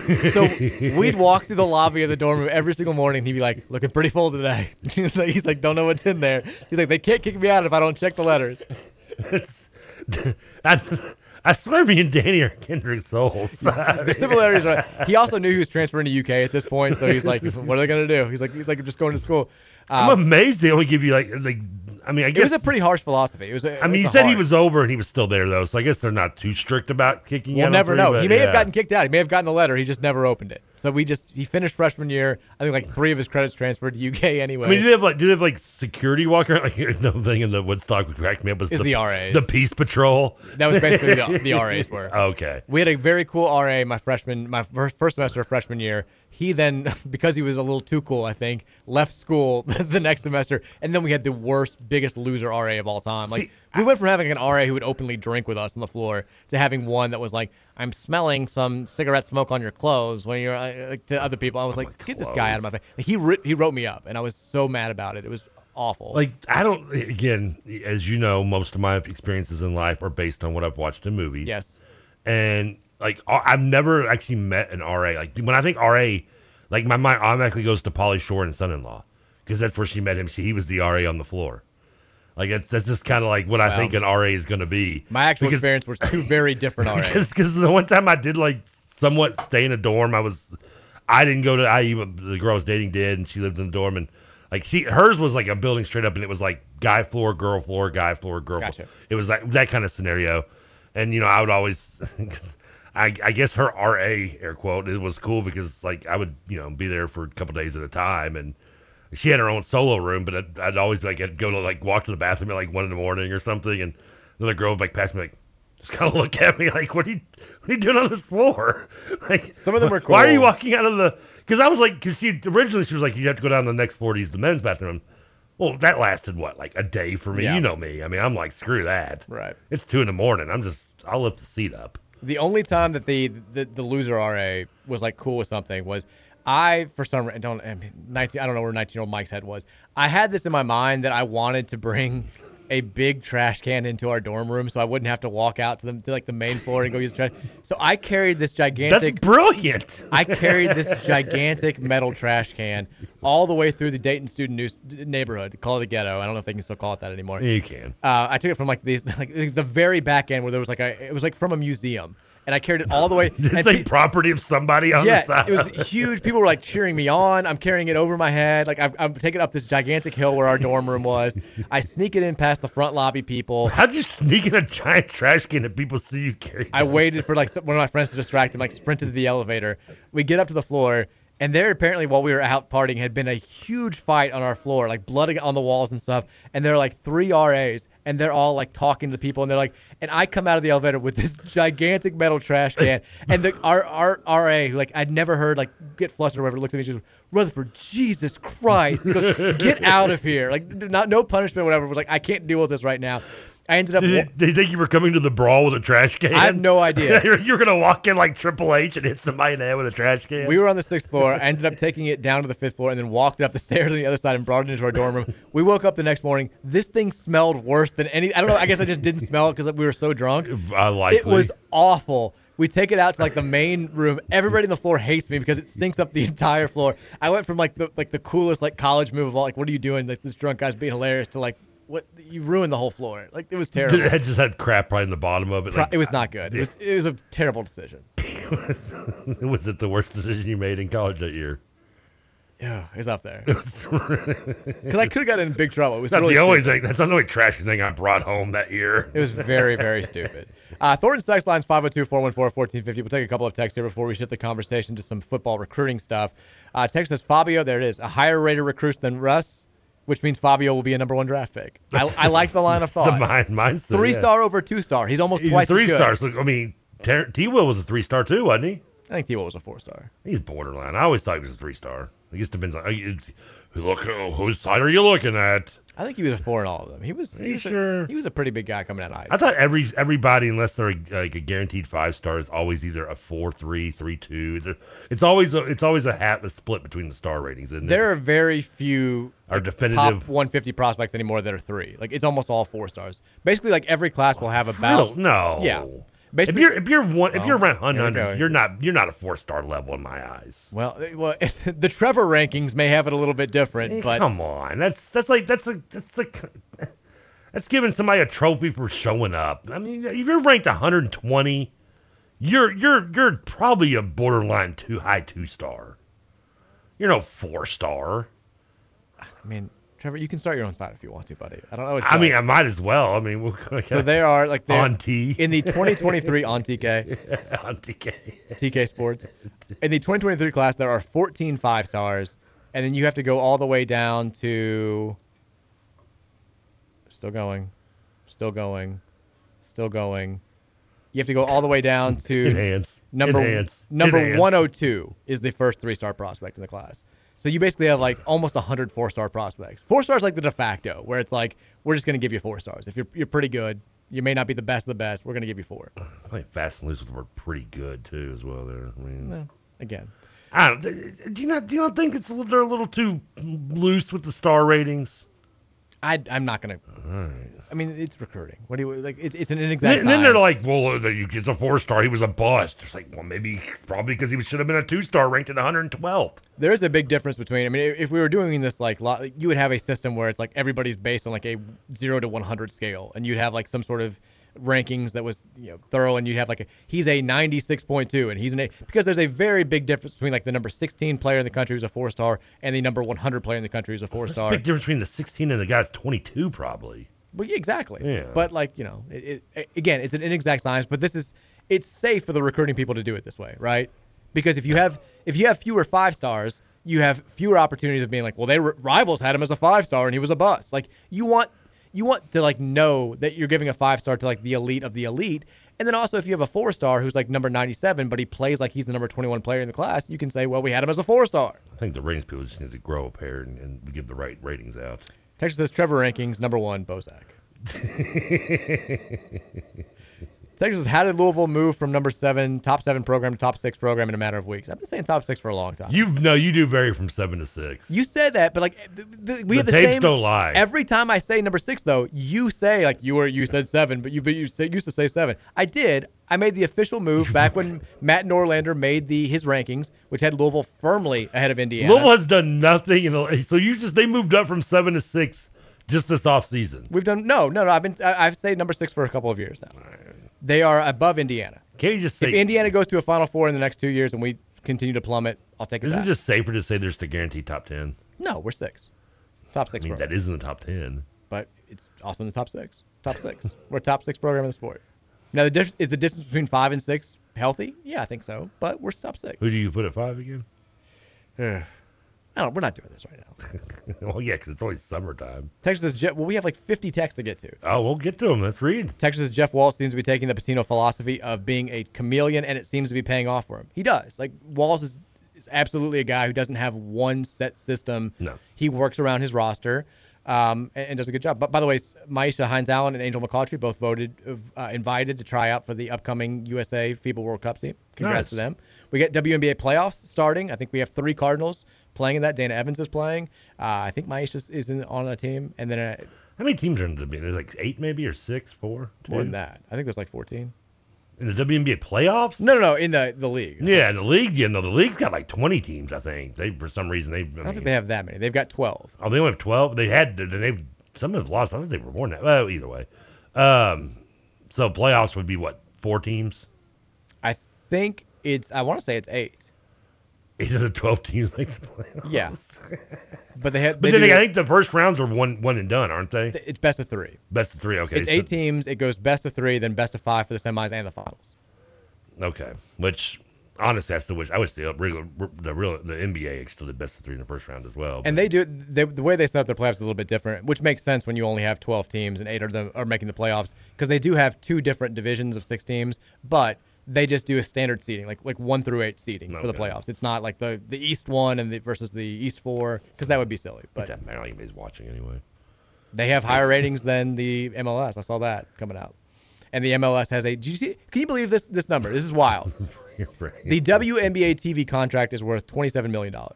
They have an average of 375,000 people watching their games. The MLS TV contract is worth $250 million, and they have an average of 250,000 people watching their games. Depends what the 18 to 49 demo is.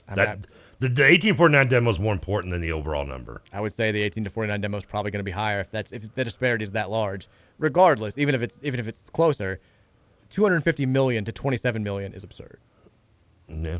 Well, the WNBA contract's part of their probably NBA deal as well, I would think. I couldn't tell you. I mean, Because WNBA, I think, are they making a profit yet? Because they went like 20-something years with losing money year in and year out. I know that every year they've been doing better. The NBA has supported them for a couple decades. I knew for a while it was bad.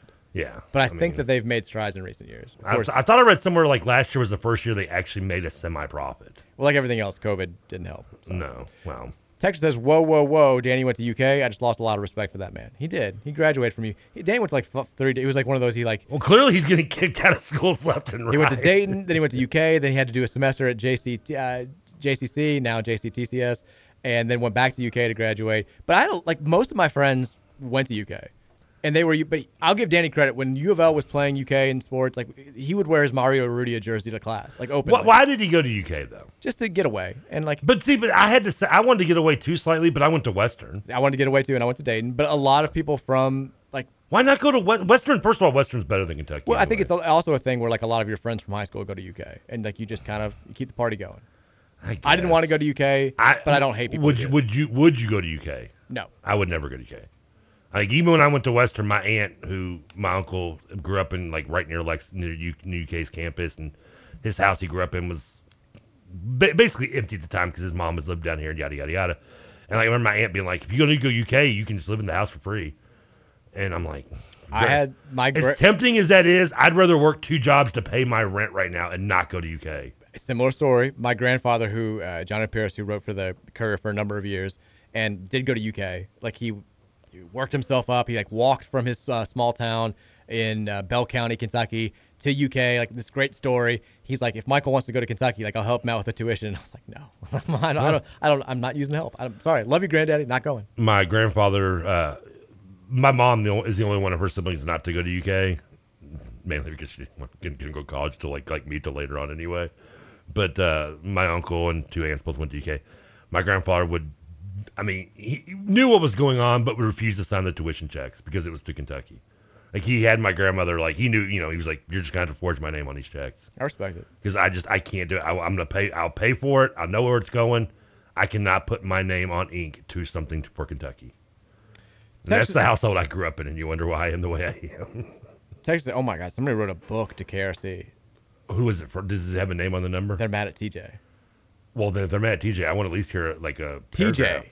You're just wrong about the C-Rod Stoops Cal situation. It's different. He's not saying anything because a university employee was clocking him in for work on campus when he actually wasn't present working. I don't even know what they're talking about, so I can't follow this. Is there more C-Rod drama? Did he got clocked for what? And Roush is right about we haven't seen him in Cal's rhetoric. It's annoying, blah, blah, blah, blah, blah. And this is it's like 17 lines. And then he just goes, this doesn't mean it's the end of the world and people should cry about it, but it is really damn annoying. Okay. KRC. 9 to 11, 7 to 9 every morning. Here on 1450 Big X. I'm more curious about somebody on the Facebook page put a clip from the Kingpin because I guess they've been calling TJ Ernie McCracken. Why? Because he's got an Ernie McCracken hair. Oh. I guess I don't know what they pretended they didn't know the movie. I saw somebody post something on their Facebook page about it, but I don't know about that. Did C-Rod do something else that we don't know about? Probably. I mean, at this point, I don't know. I mean, we joked the other day about, this is going to be Stoops. This was all a ploy, remember, so he could start him on the first week 1. Nobody remembers he's in trouble because everybody's busy concentrating on Cal. As somebody who doesn't dive into the minutia of the situation, it's fascinating following it just based on tweets because like my timeline will have one from a UK guy who's like, still no update on Chris Rodriguez, would not be shocked at all if he misses the entire season. And then like the very next will be like a story from the Lexington Herald-Leader where it's like, is Chris Rodriguez about to set the all-time rushing record at Kentucky? I'm like, well, not if he's not playing. Like, what's going on here? And he's still on campus, I believe, right? He's playing with the team. He was playing in all their scrimmages. Well, then, yeah. All their highlights were like Chris Rodriguez doing this. I'm like, is just nobody going to say anything about what's going on? I mean, no idea. I assume he straightened out the whole ditching the court case thing, right? I've got no idea. Because I would think by this point he would have already had his second court date again. Or he would have had a replacement court date. All I know is that all of this controversy means that he's definitely going to score at least 3 touchdowns against us. Because that's the way this works. That's the way it happens. If he's still on the team by then. Shout out to the texter, by the way, who sent in this is the worst Photoshop in the history of the text line. It's Fabio Basili on Fabio's body. And, I mean, could not have taken more than 2 seconds, but I love it so much. Look at that. That's perfect. What's sad? That looks like me Photoshopping something. That's how I would do it. I'm so bad at Photoshop. I've tried it one time, And it turned out looking something like that. Text says, screw the sports talk. I tune in to hear the TK tiny car hair thinning stories. You want a good story about my Prius? No. I was over at Buddy's house one time. She lived over by Phoenix Hill when Phoenix Hill was still open, I don't know, 5-6 years ago. And I was on Barcelona, and I was leaving in my Prius. And I guess I came up to like the stop sign. Right as I pulled up, it was like a Friday night, so it was traffic. Can I say really quickly, you are the least likely Prius owner that I've ever known. Oh, yeah. Out of all the people I've known in my life, if you had to rank them in order of most to least likely to own a Prius, you'd be either last or in the bottom 3 without question. I like to keep you on your toes. It's unbelievable. You are an enigma, now and forever. So I pull up to the stop sign. As soon as I pull up, is that like that perfect moment when there's traffic and you pull up the stop sign to turn right, and there's like a nice gap right there you can pull right out? Yeah. So I'm like, sweet, perfect. Pull right out, get in the line. Pull out right, look at the car in front of me. It's just like this cool, like really cool lowrider, like just bouncing, going off, and all this. Because I'm like, wow, that's pretty awesome. I look in my rear view, and there's a lowrider behind me, just bouncing along, doing the hydraulics and everything. I'm like, it's a trap. This is kind of interesting. You're about to get Sonny Corleone. Well, apparently it turns out I pulled into a lowrider like parade. And as I'm sitting here driving, and it took me like about what felt like 10 minutes is what like my stories feel like usually, but it was like 30 seconds. I'm like, that's a lowrider in front of them. That's one behind them. I'm like, so there's like 7 or 8 lowriders in front of me, all decked out, doing their thing. Another dozen behind me. And people are just looking at me as they're watching these lowriders like, man, that's awesome, man.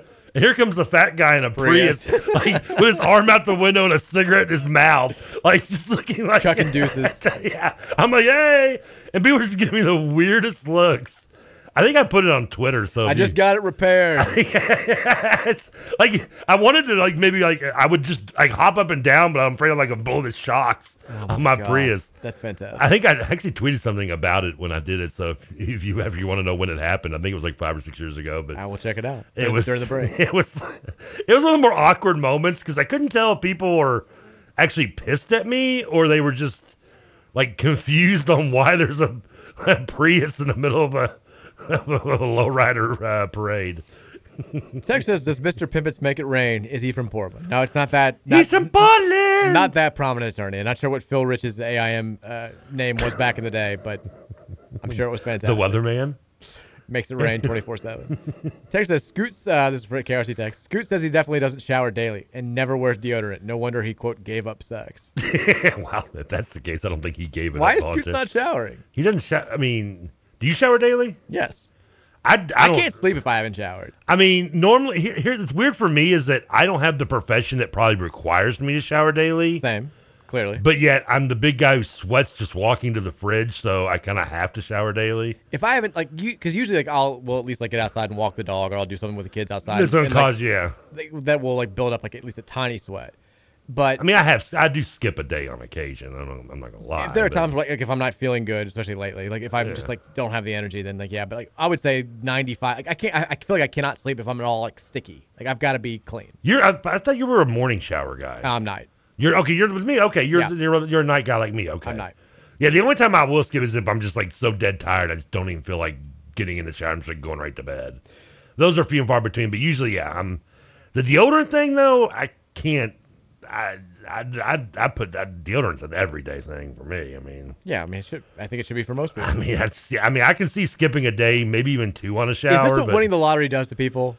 Just feels like he doesn't have to shower or wear deodorant anymore. I mean, who are you, Matthew McConaughey? He's naked playing bongos now.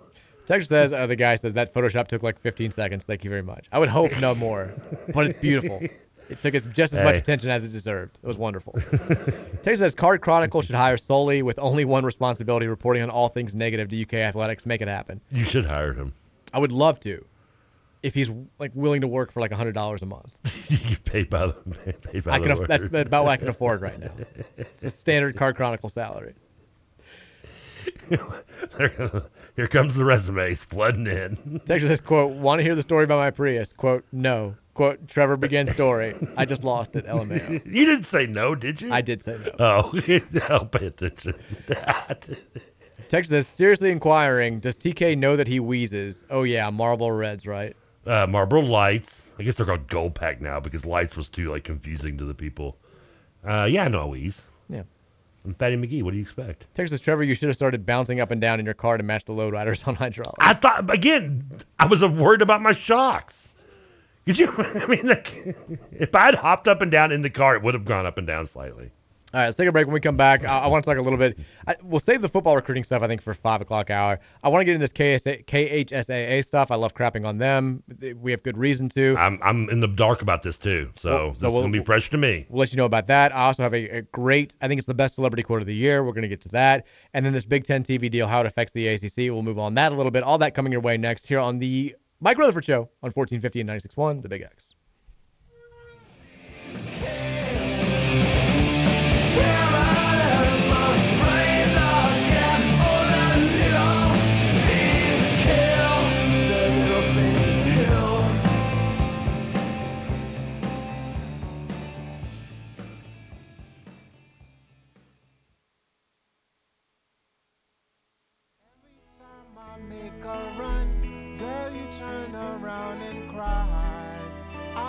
Myself why I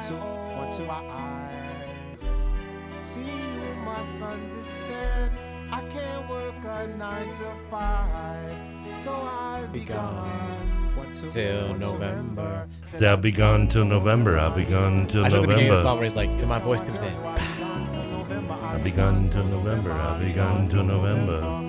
You tell my girl, yo, I'll be gone till November. January, February, March, April, May. I see you crying, but girl, I can't stay. I'll be gone till November. I'll be gone till November. You give a kiss to my mother.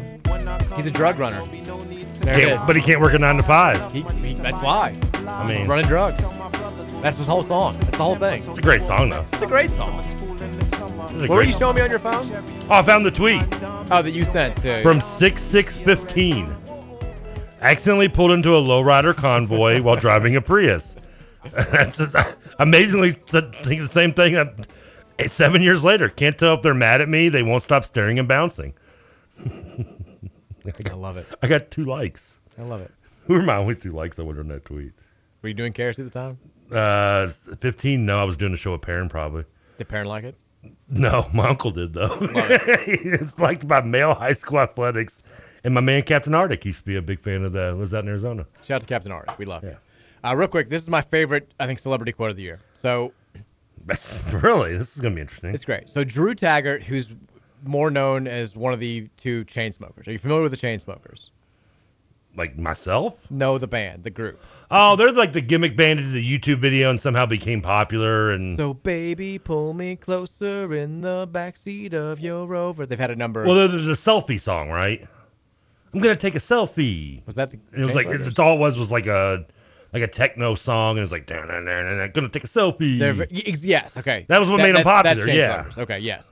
So they apparently had done some sort of concert with, I don't know how this happened, but T.I., the rapper. Familiar with T.I.? Yeah, he did the, I've heard the rock version of his song, What Women Want, All I Need, All I Want. TIP coming live from the VIP. He's also in the movie with American Gangster, right? Isn't he the baseball player? Maybe. He's the nephew that's going to play for the Yankees? Not sure. I thought so. Anyways, T.I. they were doing this nightclub appearance together, and it was going very well, and Drew Taggart apparently got caught up in a moment and kissed T.I. on the cheek. T.I. reacted how T.I. you expect him to react to that and punch him in the face. So this is the quote from the Drew guy from the Chainsmokers on a TikTok video. Reasonable reaction. I just love this. No. T.I. just literally punched me in the face, Drew recalled in a TikTok video while admitting that he took it too far. We were on a vibe, and I gave him a kiss on the cheek. It was totally my fault. T.I. was taken aback by the affectionate greeting. Quote, he pushed me off, and I was like, all right, my bad. It was the weirdest interaction ever, Drew added. First off, T.I. is fully in the right here. I was feeling the vibes way too hard, and I kissed T.I. on the cheek, and he punched me in the face for it. It's fully fine. Imagine getting punched in the face and being like, my bad. I mean, no, it was not a reasonable reaction. It's not. He kissed him on the cheek. There's no. You might be like, hey, man, like, no, back up. Let's not do that again. You know, maybe that's not cool. Get out of my bubble, whatever, yada, yada. No, you don't punch somebody and knock them out for giving you a kiss on the cheek. It's hard to yell when the barrel's in your mouth. What? T.I., bring him out. Okay. I loved T.I. back in the day. No, I told you everything I know about him. Or thought you knew. I just know haven't fact checked. The only song I know is the one that I've seen as a cover by Rome on Raw Sessions, and I don't even know that. I can't remember the name of the song. It's like stacks on check. I can give you whatever you like. That's it. Yeah. You can go wherever you like. I've never even heard T.I.'s version. I just know the Rome acoustic version, which is actually a really cool version of the song. He also had that. But I don't. And I know. And I'm pretty sure he is the. So live your life with Rihanna. I don't remember that song. The only Rihanna songs I really know are the ones she did with Little Ronnie. Saturday Night Live. Those are great. I love Little Ronnie. Those skits are fantastic. Was it Shy? No, it was Shy Ronnie. Shy Ronnie. Shy Ronnie, yeah. Shy Ronnie. Tell them where you're from. I actually saw the second one of those before I saw the first one, and I still laughed. I could go watch those later and still laugh. Those are great. They're very good. Yeah. You let me forget what's time. Oh, yeah. I mean, is T.I. still relevant, though? Not really. I mean, the Chainsmokers are barely relevant, right? They had they were very relevant for like that brief period from like 2016 to 17. Okay, when they did they had the Selfie song Boomed Them, and then they had a few other songs after that. Because the one Closer was like the biggest song of that year. I don't remember that song. The one I was just singing. So baby, pull me closer in the backseat of your road. Oh, okay, I've heard that song. Yeah, it was very big for that period of time. I've heard it, yeah. And I'll say this, like a catchy pop song. That's fine. I can laugh at the Chainsmokers. It's a catchy. If it comes on, I'm probably gonna be like, it's catchy. But I don't think have done much since then. What would it take for you to punch me in the mouth? What would I have to do? Because I don't think if I gave you a kiss on the cheek, you'd punch me. Has it not happened yet? I would definitely not punch you for kissing the cheek. These are things I probably should ask everybody I'm around on a regular basis because I need to know where the line is. I got to know where, because if not, I'm going to cross it. You don't care where the line is. I really don't, but I should know because at least then I'll know like I deserved it. Like if I'm going to get punched in the mouth for doing something, I want to know that I'm going to get punched in the mouth if I do it. I'm probably not punching anybody in the mouth unless I get punched first or swung on first. Okay. I'm just not going to punch anybody. So like a kiss on the cheek, butt slap, punch to the crotch. I mean, I'm not going to like it, but I'm not going to punch you in the face for it. What about a nipple twist? Would that get a punch? Again, I'm not punching you, but I'm going to be very upset. We may have a new producer the next day. You twist my nipple, I'm not going to be happy about it. Yeah, it's the last time somebody twisted your nipple. Probably grade school. Purple nurple. Or that when I got shaved the other day. They just left the hair there. It felt like they got twisted. She gave me a little twist on there. Sandpaper gel. Didn't feel great. You're like Jerry waking up from the dentist. I can't remember if I was tucked or untucked. This, by the way, there's major horse racing news going on today. There was a big event. I think it was Del Mar, I guess. But I know Chad Brown, I guess Saratoga. Former linebacker, Seattle Seahawks. No, not that one. Oh. One of the biggest horse trainers in America is in court right now on domestic violence charges. Like he's in handcuffs, standing in front of a judge with a not very cool Pink Floyd T-shirt on. And I think that it was. Wait a minute, what's the non-cool Pink Floyd T-shirt? It just doesn't look good on him. I mean, maybe a cool shirt. Okay. He doesn't wear look it good well. on him. Okay, I got you. And the judge said the charge is, quote, criminal obstruction of breathing, which seems significant. Not good. What? Criminal obstruction of breathing. Isn't that like a fancy word of trying to choke somebody? That's my understanding. It has to be what was happening. I mean, wouldn't that just go under assault? He says a woman broke into his house and was attacking him, and he was defending himself, and the judge says that she does not believe that. but it was her house. So big time horse racing news there. We'll keep you updated if anything happens. Let's talk about this KHSA stuff, because I know that this is something that the KRC boys. That is a weird Pink Floyd shirt. I'm telling you. I don't think it's supposed to be Dark Side of the Moon, but I don't think I've really seen that shirt before. It's not a good look. Yeah, that's kind of it looks like somebody bought like out of a bootleg version. It doesn't look good. No, all right. Maybe it looks great on somebody else, but Chad Brown. I've never heard of Chad Brown other than the linebacker, though. Is that a bad thing? Yeah, he's a big time trainer. Is he really? Is he that big time? He's pretty big time. Is he the one that Roush loves? No, that's Brad Cox. That's Brad Cox. Yeah. You said. What a horrible name that would be, by the way. Imagine your family names you that. So let's start with the KHSA real quick. him and Dwayne Lucas. Okay. Baff are like the only ones I know. Okay. Yeah, he's big time. Well, not anymore. Well, we'll see. So, a bunch of local players. This event was being spearheaded by Jeff Shepard and Reed Shepard. They were going to be the big draws. They wanted to do something to raise money for the Eastern KY flood victims, right? Yeah, okay. So they decided to hold this Midwest Charity Classic game, which was going to allow a bunch of Kentucky, the best players in the state and some neighboring states to play in this game, raise a bunch of money. Basically, Shepherd was going to be the big draw. A bunch of UK fans would come see him play. Obviously. They'd pay money, and this money would all go to the Eastern Kentucky flood victims. In order to do this, because it is a pay-to-play event, they needed waivers from the KHSAA to make it happen. KHSAA refuses to give waivers to Kentucky players. The players from out of state apparently had gotten the go-ahead to play. And so today they have to announce that the whole event is canceled. That they can't do the event. Wait, what do you mean pay to play? Like, it's a fundraising game. If it's in any sort of game involving money, like an organized event where money is going to exchange hands, it has to be approved by the KHSAA. even if you're not paying Even if the kids aren't making money. Okay, because that's what I hear when you say pay to play. I'm thinking they're paying Reed somehow. Exactly, but no, he's not seeing any money from it. It's strictly a charity, strictly from the goodness of their heart, and they couldn't get waivers to play the game. So the organizer texted Mike Valenta from Lexington 18 this. Due to the circumstances surrounding Bylaw 9 of the Midwest Charity Classic has been canceled.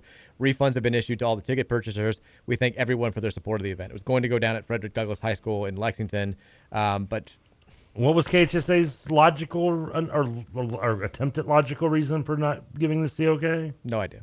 They didn't give an explanation? No, they just didn't give waivers to the kids.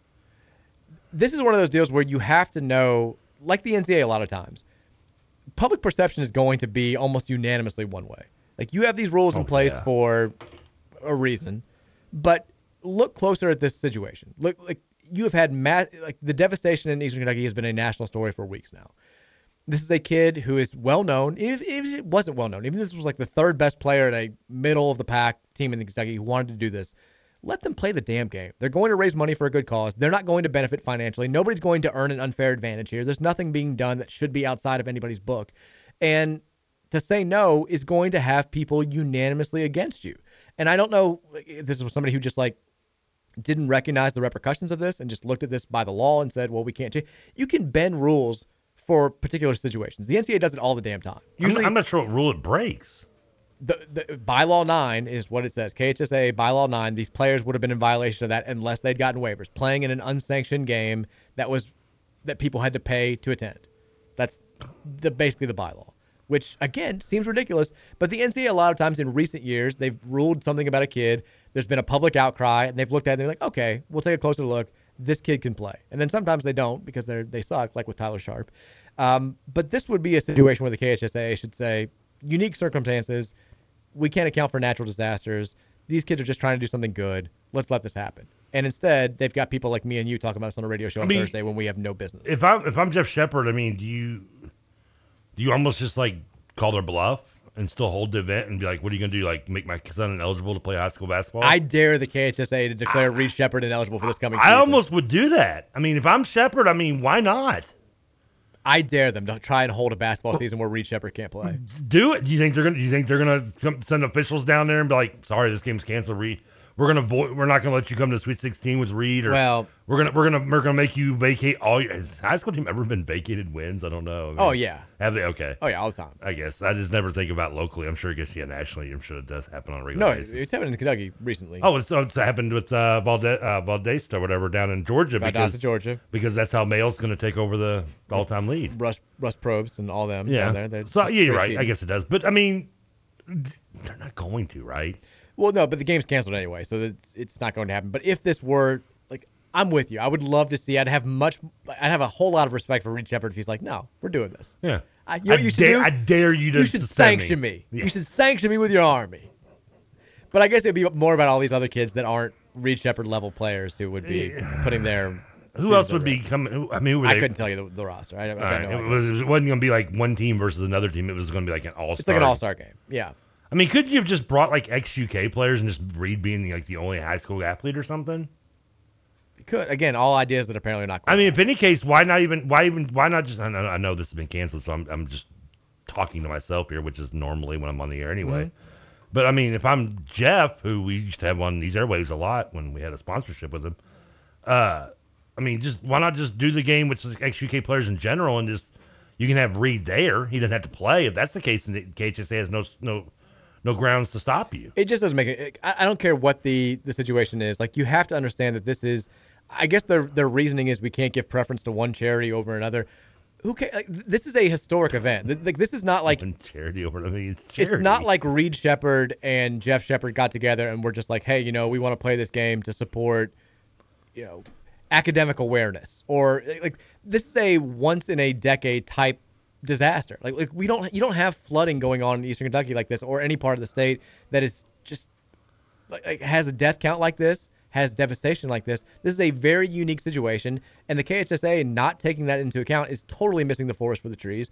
And it blows my mind that you can't recognize that sometimes unique situations are going to arise, unique moments in time where the rules that apply the 99% of the other time, which I still think this rule, I don't really understand the reason for it, but it should not apply right now. Like you have to have some give. You have to have some willingness to bend when situations like this arise.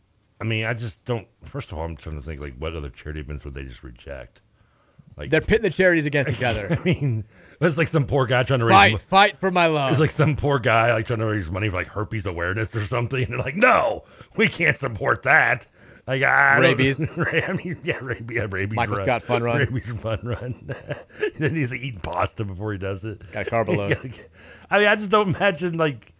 I mean, I don't know how many charity events are like requested upon the KHSA on a regular basis, but it can't be that many, right? I mean, I don't know. Why would you even turn down a charity event in any way for any charity other than if you think it's just them trying to line their pockets and not going to actually give it to the charity like the fake nonprofits out there? Just dumb. Just any way you slice it, very, very dumb. But whatever.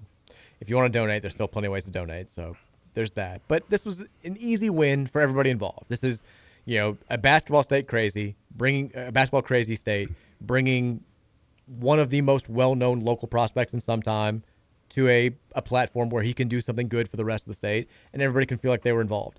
And instead, it's crap. So there's that. Have you seen? We can talk about this real quickly because we have like 3 minutes left. Your thoughts on?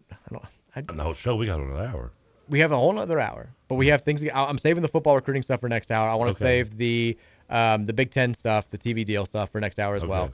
But have you seen? And I hesitate to bring this up with you. Oh, good Lord! The Deshaun Watson punishment has now been up to 11 games. Ridiculous. He is still, every time he talks, he makes it worse. I don't know what he thinks he's doing. I mean, he says, I stand on my innocence today, which I don't even know what that means. So I'm assuming this is going to get appealed by the Players Association, I assume, right? Probably not. I mean, it should. Well, we'll see. 11 games, which everybody keeps saying, like, 11 games. Here's the thing that rubs me the wrong way about this, because I've been saying, I think, probably a full season was what I would have said. I said 4. 11 games is such a oddly specific number. And you know why? Well, you know why. What's week 12? He's playing the Texans. Really? Shameless. Could not be more shameless. Is this? I wonder if it's at Houston, I believe, too. I mean, it doesn't really matter, I guess. How do people not see that? Like, because they had 5 at first. Well, that was 6. Was it 6 at first? It was originally 6, yeah. Okay, 6 at first. Like, you would think, okay. Which I was okay with. Double it. Like if you're going to, if you're saying that's not enough, we need to have more. And a logical thing would be to double it, make it 12, or go with another big round number like 10. And instead they go with 11, which is oddly specific. And then you look at the schedule and you're like, these they're setting this up to be a storyline. Everything they do. It just stands. Again, if I'm watching the Players Association, I am appealing. I mean, I would fight that. Yeah, we'll and see. they have a 50-50 chance of winning it. So I mean, because I love how even like everyone's like, oh, we're just gonna let the judge decide, and then the judge came out and gave a fair discipline, and then the NFL itself is like, well, now we're gonna appeal, which I've never seen the NFL appeal their own like kind of rulings. I think this is like one of the first times I've ever seen this happen. The process, the legal Usually process it's the within players. the NFL is befuddling to me. I have no idea how it works. Like when you see appealings of suspensions, it's always like the Players Association, who, by the way, Players Association in NFL gets the rawest deal of all leagues. Whoever runs their Players Association needs to be talked to, because they get taken behind the woodshed constantly in debates. Is it Jalen Hurts? I don't know who it is. He was Upshaw for so many years, but I don't know who it is now. I forget. I think it's actually Troy Vincent, former Eagle and former Patriot. J.C. Treader. Oh, is it J.C. Treader? No, he's the player. He's the active player. He's the president of the NFL Players Association. Okay, because I guess he is active. He's a center that plays. So he's a Browns guy. Yeah, he plays for the Browns. He's their center. Yeah, he's their starting center. But there's also another, usually retired players like also head of it too. Because like I said, Gene Upshaw was there for so long, and now I think it's Troy Vincent. But anyway, that's not the point. Point is that they should, and I would expect them to appeal it. And they definitely should, because it's it should be brought down from 11 games. I'm not a big fan of it being. I get everybody always wants to come at me with all the Nana cases. Yes, you can name all the accounts. Here's another number for you: 0. That's how many guilty he's got.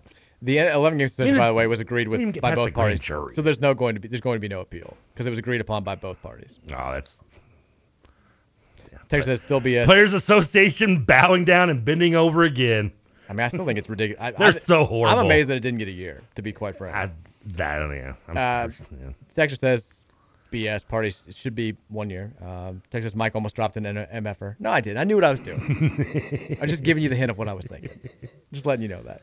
All right, we have a couple other texts we can get to. Start the next hour. We'll do that. We'll get into this Twins news, other good football news. Look up that commercial again. And Twins. We got that going on. The Big Ten record-setting TV deal, how it affects the ACC. The quotes today from Kevin Warren that I think were a little bit, we'll talk about that. And we'll take more of your texts at 502-414-1450. It's the Mike Rutherford Show. Coming back for hour number 3 here on 1450 and 96.1, The Big X. Hey, it's the Deshaun Watson theme song. Nice.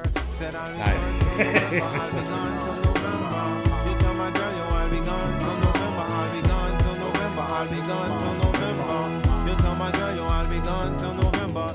January, February, March, April, May.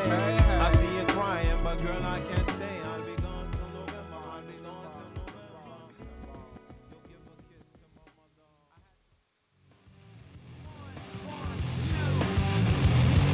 I came into this world as a reject. Look into these eyes, then you'll see the size of the flames swelling on the past. It's burning of a flame. Everyone that burns has to learn from the pain. Hey, I think about the day my girlie ran away with my pay when fellas came to play. Now she's stuck with my homies that she and I'm just a sucker with a lump in my throat. Hey, like a chump. Hey, like a chump.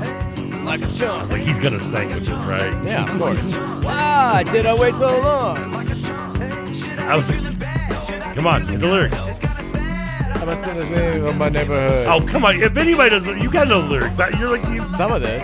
You're the person I put on pedestal for knowing random lyrics. I mean, this was not my favorite. This is not my music back in the day. What was Rutherford listening to in '99 when this was out? Straight rap. You weren't listening? No, all rap. Yeah, but that was like really when rap was getting really bad too, though. But you think everything got bad in the world after 1998? Well, I mean, because I don't know if I've mentioned this statement on the air, but I've had it with other people. Like everyone loves to put like Tupac and Biggie on the pedestal, you know. Mm-hmm.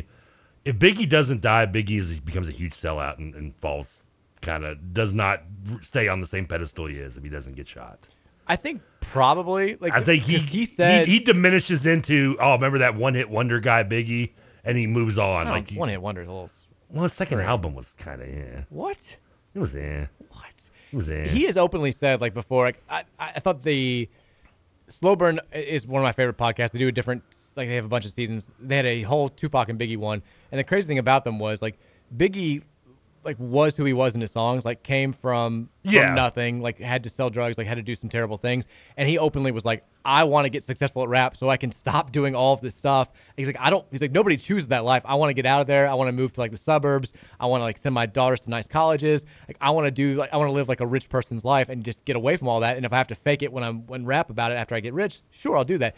Whereas Tupac came from a fairly well-off upbringing, went to an art school, and he was more faking it with the whole thug life stuff than Biggie was. But he was so good at dropping bars. He was great, but he kind of wanted to be. He was being somebody that he really wasn't. Possibly. Whereas Notorious B.I.G. wanted to be he dreamed of having a childhood like Tupac did. It was anyways kind of interesting. Today's a special day, Trevor. But the P Diddy rapper. Ugh. August 18th. We've made it to a certain point. Yeah, August 18th. It is officially the first day of Cardinal Athletics. U of L Athletics are back today. The 2022-2023 season starts today. The U of L women's soccer team is hosting Illinois-Chicago at 7:30 tonight. Bad news for Illinois-Chicago. Games are back. We're back. We're back, baby. The cards are back. We're playing sports. Yes. We're going to keep playing until June when Louisville wins a College World Series in baseball. Bring that Capital One Cup. Almost 10 full months of Cardinal Athletics. I'm feeling good about it. It all starts tonight. It officially starts on August 18th, huh? It does, today. I did not know that. We're rolling. Poor Ryan Lemon's birthday is getting pushed to the side. It is.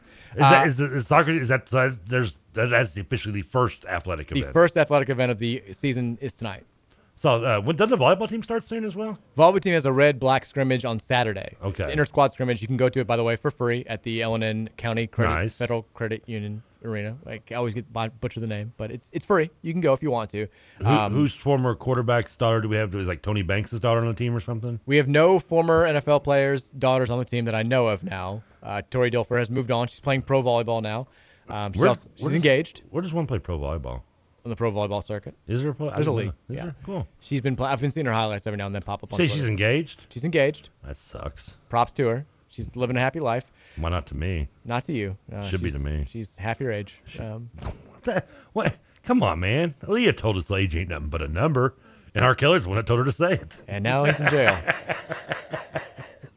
Now he's in jail. Not a great comparison. Not the best comparison. I thought Aaliyah was overrated anyway a little bit. Now I'm like bashing on the dead over here. Yeah. Good Lord. It's okay to like things, Trevor. I'm not going to change my opinion just because, unfortunately, someone has passed. I'm not that type of person. We have an hour left here on the show. 502-414-1450 is the Thornton text line. Here's what I want to get to. We've mentioned this R.J. Jones news out of St. John Bosco, which is Louisville Junior at this point. He, 4-star defensive back, safety probably at the college level, has now announced that he's decommitted from Cal. He's on the market. We got Pierce Clarkson tweeting the eyes emojis at him. It's all happening. So that was the first big recruiting news of the day. The second big recruiting news of the day that I want to get to is this Washington Twins stuff. We mentioned it sort of in passing a couple of days that this was a thing that might happen. These Twins have been committed to Miami for a long time. Robbie and Bobby, they're both top 600 prospects. Robbie's ranked higher, I believe. Robbie he's the 4-star. He's a top 200 player in the class. He's a top 100 player according to 24/7 Sports. He's a wide receiver but could play a little running back too. Bobby's the 3-star linebacker. You kind of wonder, like, are they interested in visiting? Like, is this really like a flip situation? It sounds like Louisville's a real player here. We've got this from the SI Fan Nation site for Miami, which is referred to as, I'm trying to find the name here, Canes Insider. They a lot of time I'm thinking of that one. No, I mean Card Chronicle. At least, I mean, come on. He's gone Card Insider. That would have been, well, it might have been trademarked, but I mean. Here's what they had to say. They said it's been reported that 4-star receiver Robbie Washington and 3-star linebacker Bobby Washington, twins at nearby Miami Palmetto High School, are main targets for Louisville. The Cardinals have already been making waves in Miami-Dade, grabbing commits from 4-star Dade Christian receiver William Foles and 4-star Killian High School linebacker Stanquan Clark. Now they're looking to flip the Washington Twins as Miami picks up steam with other recruits. Some programs weren't quite as high on Bobby at linebacker as they were on his pass-catching brother Robbie, but Miami showed high interest in the duo, which is why the Washington Twins committed there. Quote, "You don't get Robbie without Bobby. Robbie has made that incredibly clear. They view themselves as a package deal together, so that is one element where Louisville is well aware and certainly on board with. Both brothers have been open with their recruitment and are continuing to take visits. It will be interesting to see if Miami can maintain their connection with these two local playmakers. The Hurricanes could certainly use some talent at receiver in this class, and Washington goes a long way towards filling that gap." Now, the other big news of the day was a Rivals writer reported that the Washington Twins are officially going to take a visit to Louisville. Is it going to be Louisville Live weekend? Is it going to be late September? All we know is it's coming up in the next couple of months. It sounds like this is a live deal. This could actually happen. Is anyone else, actually also pursuing them other than us? Because since they have technically committed to Miami orally, at least, I guess. Yes, they're still being heavily recruited. Alabama is still trying to get them on campus. Arkansas is heavily recruiting them. Okay. Auburn is heavily recruiting them. And so then we're not not the only ones trying to flip these kids. Yeah. But it sounds like we've got some, for whatever reason, we have some sort of inside track. I don't know if they have good relationships with the other two Miami kids that we've got, but the rankings bear out. Robbie is the crown jewel of the two, if you want to look at it that way. He's the Gina Davis and Bobby's Lori Petty. That's fine. Sometimes it works. Sometimes Lori Petty makes plays. I mean, she's still a good pitcher. Wins championships. Yeah. Trucks she technically did. God, I hate Kid. Hate Kid. He's the number 86 overall player in this class, according to 24/7 Sports. The number 6 athlete. He's listed as an athlete. He's mostly played wide receiver in high school. I guess could be a running back, could be a kick returner, could help you out there. Regardless, kid's real good. Bobby is still everybody's like, But you got to bring Bobby, too, as if he's some sort of dead weight. He's still a 3-star linebacker who's the number 556 overall player in the 24/7 Sports Composite. He's the type of player that we would all be, like, drooling over in a normal recruiting cycle. And in this case, we're like, yeah, sure, bring your brother, whatever. We don't care. Like, he's a player. This is where Louisville needs to. They're smart, and I'm going to make the assumptions they are. First of all, whatever happened to Gina Davis's career? I'll throw that one out there for a reference. Not a good tooth-to-gum ratio. Yeah, I mean, it's just like she did Cutthroat Island. Like, goodbye. He's bankrupted this movie industry. If I'm Louisville, I'm not going to ignore Robbie. I'm putting all the emphasis on Bobby. Because if they're going to go the same place. We want Bobby more than Robbie. That would make you think, if you're Robbie, you're like, hey, I'm getting, this offer, because, it's me. I want my little brother to come with me. Louisville wants us both, and look what Louisville clearly wants my little brother. Everyone else is like, bring him along if you want. Let him tag We're prioritizing Bobby. Yeah, like we'll come on in. Rob Stark. If you want to bring Recon with you, go ahead. I guess. I mean, that's what they're treating him as. But we're looking at it going, no, Bobby, you're the man. You the man, Bobby. You're bigger. You were born 2 minutes earlier. You are the man. You could still beat him up, probably. Yeah, he probably could. He's 6'3" compared to like 5'10". I mean, if you come in here, we'll let you Oklahoma drill with Robbie. So show off your prowess. I mean, you still give good love to Robbie. Don't get me wrong. You're still gonna, remind him that he's, Does Bobby want to play baseball in college? We can make that happen. It's something we're doing for other people. Do that. If we were smart, we would put so much more emphasis on Bobby. Or just, if not anything, more emphasis, but the equal amount, if not a little bit more. I like where your head is. And then, because no one else is going to do that. Alabama's going to look at him and go, just bring him. Like, Robbie knows everybody wants him. Like, if they come here for an official visit, we pay all the attention on Bobby. I mean, don't make him jealous, but we show him the same amount of love, if not a little bit more. But maybe that fuels Robbie. Like, now he's like, I'm going here. I'm going wherever Bobby goes. Like, we're a package deal. But they want Bobby more than they want me. I'm going to show them. Amen. I love where your mind is. This is why I need to be head of recruiting. I fully support it, although they're doing pretty well without you right now. They are. Well, maybe they've been taking my. It's no coincidence. Recruiting's improved since I've been on the air with you. It has. If you don't tell me they're not listening to us on a regular basis, taking notes. Causation. Then 2 + 2 = 4 here. It's all happening. Speaking of Deuce Robinson, who I mentioned is the number 1 tight end recruit who apparently wants to play baseball in college. Yeah. I know he's been talking about narrowing his list, like what schools are really in on him. And everybody's kind of doing the same thing with the Deuce Robinson recruitment that they were doing with the Ruben Owens recruitment, which is like, is this really a deal with Louisville? Is this really happening? And all these recruiting guys are saying, like the quote that's on the Rival site right now is, it's real. Like, Louisville's not a sleeper pick, as some people have labeled them. Like, they are right there. We are right there neck and neck with Oregon at this point, according to most recruiting experts, to land this kid that has been, up until the last couple of months, seen as a near lock to go to USC. Oregon's plays good baseball, don't they? Or am I thinking Oregon State? Oregon State is the bigger baseball. They won school. the 2 championships. I assume Oregon's fine at baseball. Yeah, I agree. But Oregon State's the bigger. Yeah, they've got it 3 was college Oregon World State. Series Yeah, titles. it was Oregon State. I was thinking of. You're right. But we're better. Whatever. We're better at football. We're a better combination of football and baseball than Oregon State. Oh, hey man, bring it.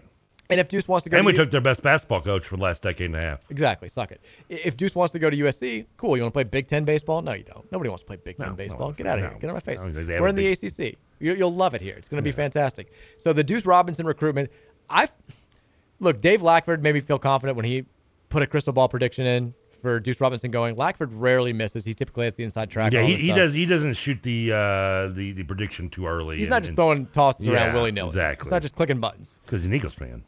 Exactly. That's people say all the time. He's a lawyer too. So he's that as well. Yeah. So Deuce Robinson, apparently it's real. It feels like Oregon's our top competition. We need Dan McDonald in here. We need Dan McDonald and Jack Harlow. Harlow-McDonald combination. No, we don't want to make this happen. I mean, do we need to bring in Harlow, or should we bring out like Brendan McKay or Corey Ray or something like that instead? Adam Duvall. He did the league in RBIs. Bring the World Series ring. Yeah, I mean, yeah. Honestly, when you think Louisville baseball products that have moved on, like the biggest star right now is probably Will Smith. Because he's one of the best players on like the arguably best team in Major League Baseball. I'm trying to think, just going through my mind, Louisville. I mean, yeah, he's probably he's probably the biggest name. I mean, Detmers has had a couple of big time events. Is McKay's name still? He's rehabbing again. He's been hurt for 2 years. He's been hurt ever since he got drafted. Yeah, exactly. I know because he's on my dynasty team. He's probably He was not sitting on my IR for like a year and a half. Like he's definitely not as well known as Duvall or Will Smith or at this point even like. Worst part about McKay Adam is Engel. that he had this great storyline, and then Otani just came in, like zoomed right past him with the same. He's the new Otani. It's like no, he was before Otani. Otani came after him. But Otani then became yeah. And it was like because it was like he was gonna be this the Babe Ruth guy. He can pitch, he can hit, and then just out of nowhere Otani shows up and it's like Brendan who? There was the definitive Angels. So bad for him. You know, I always talk about like the whole like every Angels update is like Shohei Ohtani did something crazy, and like they lost. Like last night, the actual tweet from the game was Shohei Ohtani goes 4 for 5 with a homer, a triple, and 4 RBIs as the Angels lose 11-7 to the Mariners and complete the sweep. The Mariners have been on fire. I mean, the poor what are you doing, Angels? Like Detmer threw a no-hitter in an immaculate inning. Mike Trout's Mike Trout. Shohei Ohtani's doing stuff that hasn't been done since like 1901. Well, they only win the games Ohtani pitches, I think, and they suck. Like they're awful. What do you like? Fill the roster out. I mean, I was listening to one stat where they're talking about Ohtani had like gone like 6 games like giving up a run, and they've lost all of them. Like how? I mean, what? How do you have a pitcher with a 0 ERA and he's like 2-0? Well, it was the guy from the Mariners who won the Cy Young that one year. Who had a similar kind. He was like 14-12 or something. Was it Felix Hernandez? Big Cat. He was like he went like by far the worst. Like in hindsight, if you go looking at like Cy Young winners and you just see his record, and you're like, what the bleep was wrong with that season? Like because his ERA was like 1.89 or something, but he was. Yeah. I don't even know if he had a losing record. I think he had to have a winning record, but he was like 500 or just above. I mean, it's just one of those things. So that's Ohtani. Can see him winning the Cy Young the same way, being like his record will end up like 7-8, with an ERA of like 0.42. It's not fair. I mean, it's just so weird. By the way, Louisville bats last night. Walk off 3-run homer, 9th inning to beat the Omaha Storm Chasers. That's how we do it. When we have Nick Kern on the show, crazy stuff happens. I mean, that's just what they do, and that's Omaha. They're chasing the Storms. They're back in action tonight, by the way. 6:35, first pitch out there at Jim Patterson at Louisville Slugger. We'll have coverage starting here at 6:05 right after we get off the air. The dulcet tones of Nick Curran will be on 14:50. The exciting dulcet tones. The exciting dulcet tones calling all the action. We have Jim Kelcher today. It's homestand. Oh, is Kelcher's in the booth? Yeah, he does. He comes in a homestand, so he'll be there doing going back. Poor Nick was on his own for like 17 straight days on that road trip. Oh, poor guy. Out on the road in Indianapolis and Iowa. Also, Jeff Greer will give me a noogie if I don't say this. Racing Louisville last night, they beat AC Milan 2-0 to advance back to the finals of the Women's Cup. It's this event that they've been doing now for 2 years. They won it last year in exciting fashion. They'll go for the championship again this weekend. Props to Racing Louisville. Having a little bit of a rough season in league, so it'd be nice to get a trophy in the middle of the year. Nice little boost. Would you say you give that update to avoid the noogie? Yeah, the noogie. Yeah, so he doesn't rub your head. Shut up, Trevor. Shut up. When's the last time you got a noogie? Probably grade school. Was it grade school again? It's been a long time. I think what was the worst thing that happened to you by a bully in grade school then? Did you get pantsed? I never really got bullied. Lucky. Yeah, I didn't get bullied a lot. I got in some fights, but I was. Yeah, I never had I was the big kid, so I kind of was the bully. I had run-ins with kids, but I never really got actively bullied. And a couple of them fought back. Like one kid, I remember hit me with a desk. That'll do it. That's a memory that's gonna stick with you. Yeah, it's a decent little fight. It was in 6th grade. 502-414-1450 is the Thornton's text line. We'll move on. We'll talk a little bit about this Big Ten thing in a second, but some of your texts in the meantime. Texter says, would Reed Shepherd still win Mr. Basketball if he couldn't play one game this season? I mean, Allen did. The threshold is 6, because that's what Dante Allen played his senior year, and he still won it, and then you're like, well, there must have been like terrible competition. Oh, no. David Johnson was the MVP of the state tournament and won a state championship, but he was going to Louisville. Ranked higher than Dante Allen as well coming out. Every conceivable metric said David Johnson still win Mr. Basketball, and Dante Allen, I think, won convincingly, too. I don't think it was particularly close. Well, it's because he scored like 80 points a game, and it's only 6 games against like Colgate and Walden. It's like I vote every year. Mark Story's kind enough to send me the invite where they do this Kentucky Sports Figure of the Year after every single season. Yeah, they talk about it on KRC all the time. Well, he sends like a link of like, it's legitimately like 200 candidates. Like he'll have like the coach of the 6th region champion or something. Like anybody you could think of is on there. And like I'll rank my candidates. He'll ask to rank them. You rank 1 through 10. And, like, I guess he wants more of a Louisville because I'll do it. I think Keith Wynn got invited to do it. I know the local sportscasters do it. But the year that, like, Lamar Jackson was the MVP of the NFL, I'm like, well, clearly, like, they're going to have to give it to a U of L person this year. He was, like, 6th in the voting, and I think Lynn Bowden won, like by a million votes. And, like, some Kentucky assistant coach was second. Like, it's always just, like, it's the... Was that the Lynn Bowden, like, did everything offense year, though? Yeah. Okay, I mean, I could... Lamar Jackson was the MVP of the most popular sports league in America. I'm not saying I decided. He does that. I think there's a little bit... Because then there's the argument of, like... And I feel like this came up on KRC at this time, but, like, there's the argument of, like, is it... How strict are you with saying it's Kentucky? Like, because he did it in the NFL, but not for Louisville. One did it for, in Kentucky. I don't think he won it when he won the Heisman. Well, man, that's a debate that's a different debate. That's a different argument. I mean, it's always he probably lost to, like, the second best player on the women's basketball team at UK. Like, I mean, you can say my reasoning is insanely stupid for why he would be below Linton, but I'm throwing that out there as a possibility of why maybe some people would say, hey, well, he won it with the Ravens. It's the NFL. It's not being wise at U of L. But still, like, 6 is ridiculous. Yeah, you're probably right. And they also, there's no consistency because then they'll have, like, Anthony Davis will go and have a big time season in the NBA and, like, he'll win it or be second. It's something. It's all like but say, like, if you were to say Lynn Bowden came in first and he came in second, I could say that. I could see that being as a reasoning why some people lean it towards, because that was an impressive year for Lynn Bowden. Don't get me wrong. I mean, it was crazy watching him do what he did. I mean, it was like trying to watch Lamar do what he did, except they won more games, sadly. Texas says Alex Jones is now reporting that the previous Alex Jones report that Fabio Basili's recruitment was in fact a false flag operation was itself a false flag operation.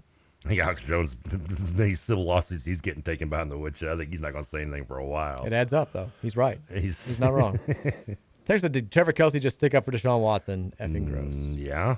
Texas says, did Trevor call Biggie a one-hit wonder? He's the greatest rapper of all time. Again, if he continues, I don't think he is left on that pedestal. He also would never be considered a one-hit wonder. That's harsh, yeah. You're right. Well, actually, I should have. I don't know. Is it the same statement to say it's almost a one album? Because the whole Life After Death, the whole Ready to Die album is just awesome from start to finish. Life After Death. I mean, I liked a couple songs, but it was like majority of it sounded like the Puff Daddy stuff that I would hear later on, and I don't like it. I'm not a big fan of it. I can never look at a Jazz Knicks game without thinking of Story to Tell. I'm in that while he play against the Utah Jazz. It's all I think of. It's all I can think about. Jazz and Knicks are back in trade talks for our main. Every time I see a storyline like that, it's all I can think about. Listen up, I got a story. Texas says, yep, after that Torrey Dilfer comment, it's amazing Trevor lasted a year. It really is. Wait a minute, what did I say about Torrey Dilfer earlier? I mean, we don't... Did I say something that bad?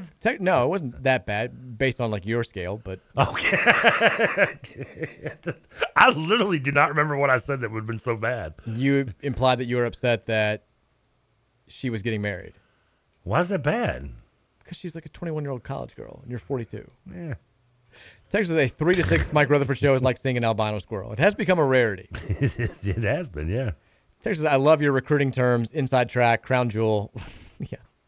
Do you know there's albino moths at the OG Stadium? A what? Albino. Albino? Captain Albino. White moths. that's what, there's like pure white, is it moths or butterflies or whatever? Like at the studio, it's kind of crazy seeing. Have you ever seen them? I don't know what you're talking about. Because the guy mentioned albino butterflies. Yeah. No, I have not seen them. Because somebody mentioned the squirrel. Yeah. And it made me think. I remember because I've Googled it. Like if you Google albino, how do you say it? Albino. I. Albino moth. Google that and see what it looks like. And aren't all moths white? No, they're brown. Okay. And these are like all white. Oh, those are radiant. And you see them. We have them at the studio in OG. Oh. And I remember the first time I saw. Maybe not a good thing. First time I saw one, I was like, "What is that?" And I Googled it, and it's supposed to be like for good luck. It does mean good luck, I believe. Or just like you need some sort of home inspection. Probably, but they are semi-rare. I don't think they're rare, but I guess you could say semi-rare maybe. But that's the only place I've ever seen them, and it was like a few years ago I saw one, and I thought it was like I took a picture of it because I thought I'll never see this again. But just like the last time I was up there on Tuesday, I saw another one flying around. I was like, they must be living around here somewhere. Well, now. They're pretty cool looking, isn't it? Wikipedia says white moths aren't found in North America. Well, no, They're in Europe and Japan. I got a picture of one on my phone from right in front of the front door of the studio. And I've seen them up there. Are you sure it wasn't a butterfly? No, it was a moth. I know it was. TJ, if you're out there, guys, Scoots. Satin moth. I know you've seen them before. Help me out here, buddies. The second headline for satin moths are here, and it's not a good thing. So, we'll see if we need to have some sort of inspection. What if satin moths are giving me long COVID? Is that where you're getting them They're from? laying greenish white eggs everywhere. They're creating mold. They're making me sick. That's what's happening. The OG studio. I knew it was making me sick. It's these satin moths. Texter says Jacob deGrom in the past 5 years has been the most dominant pitcher in baseball and has no career wins to show for it.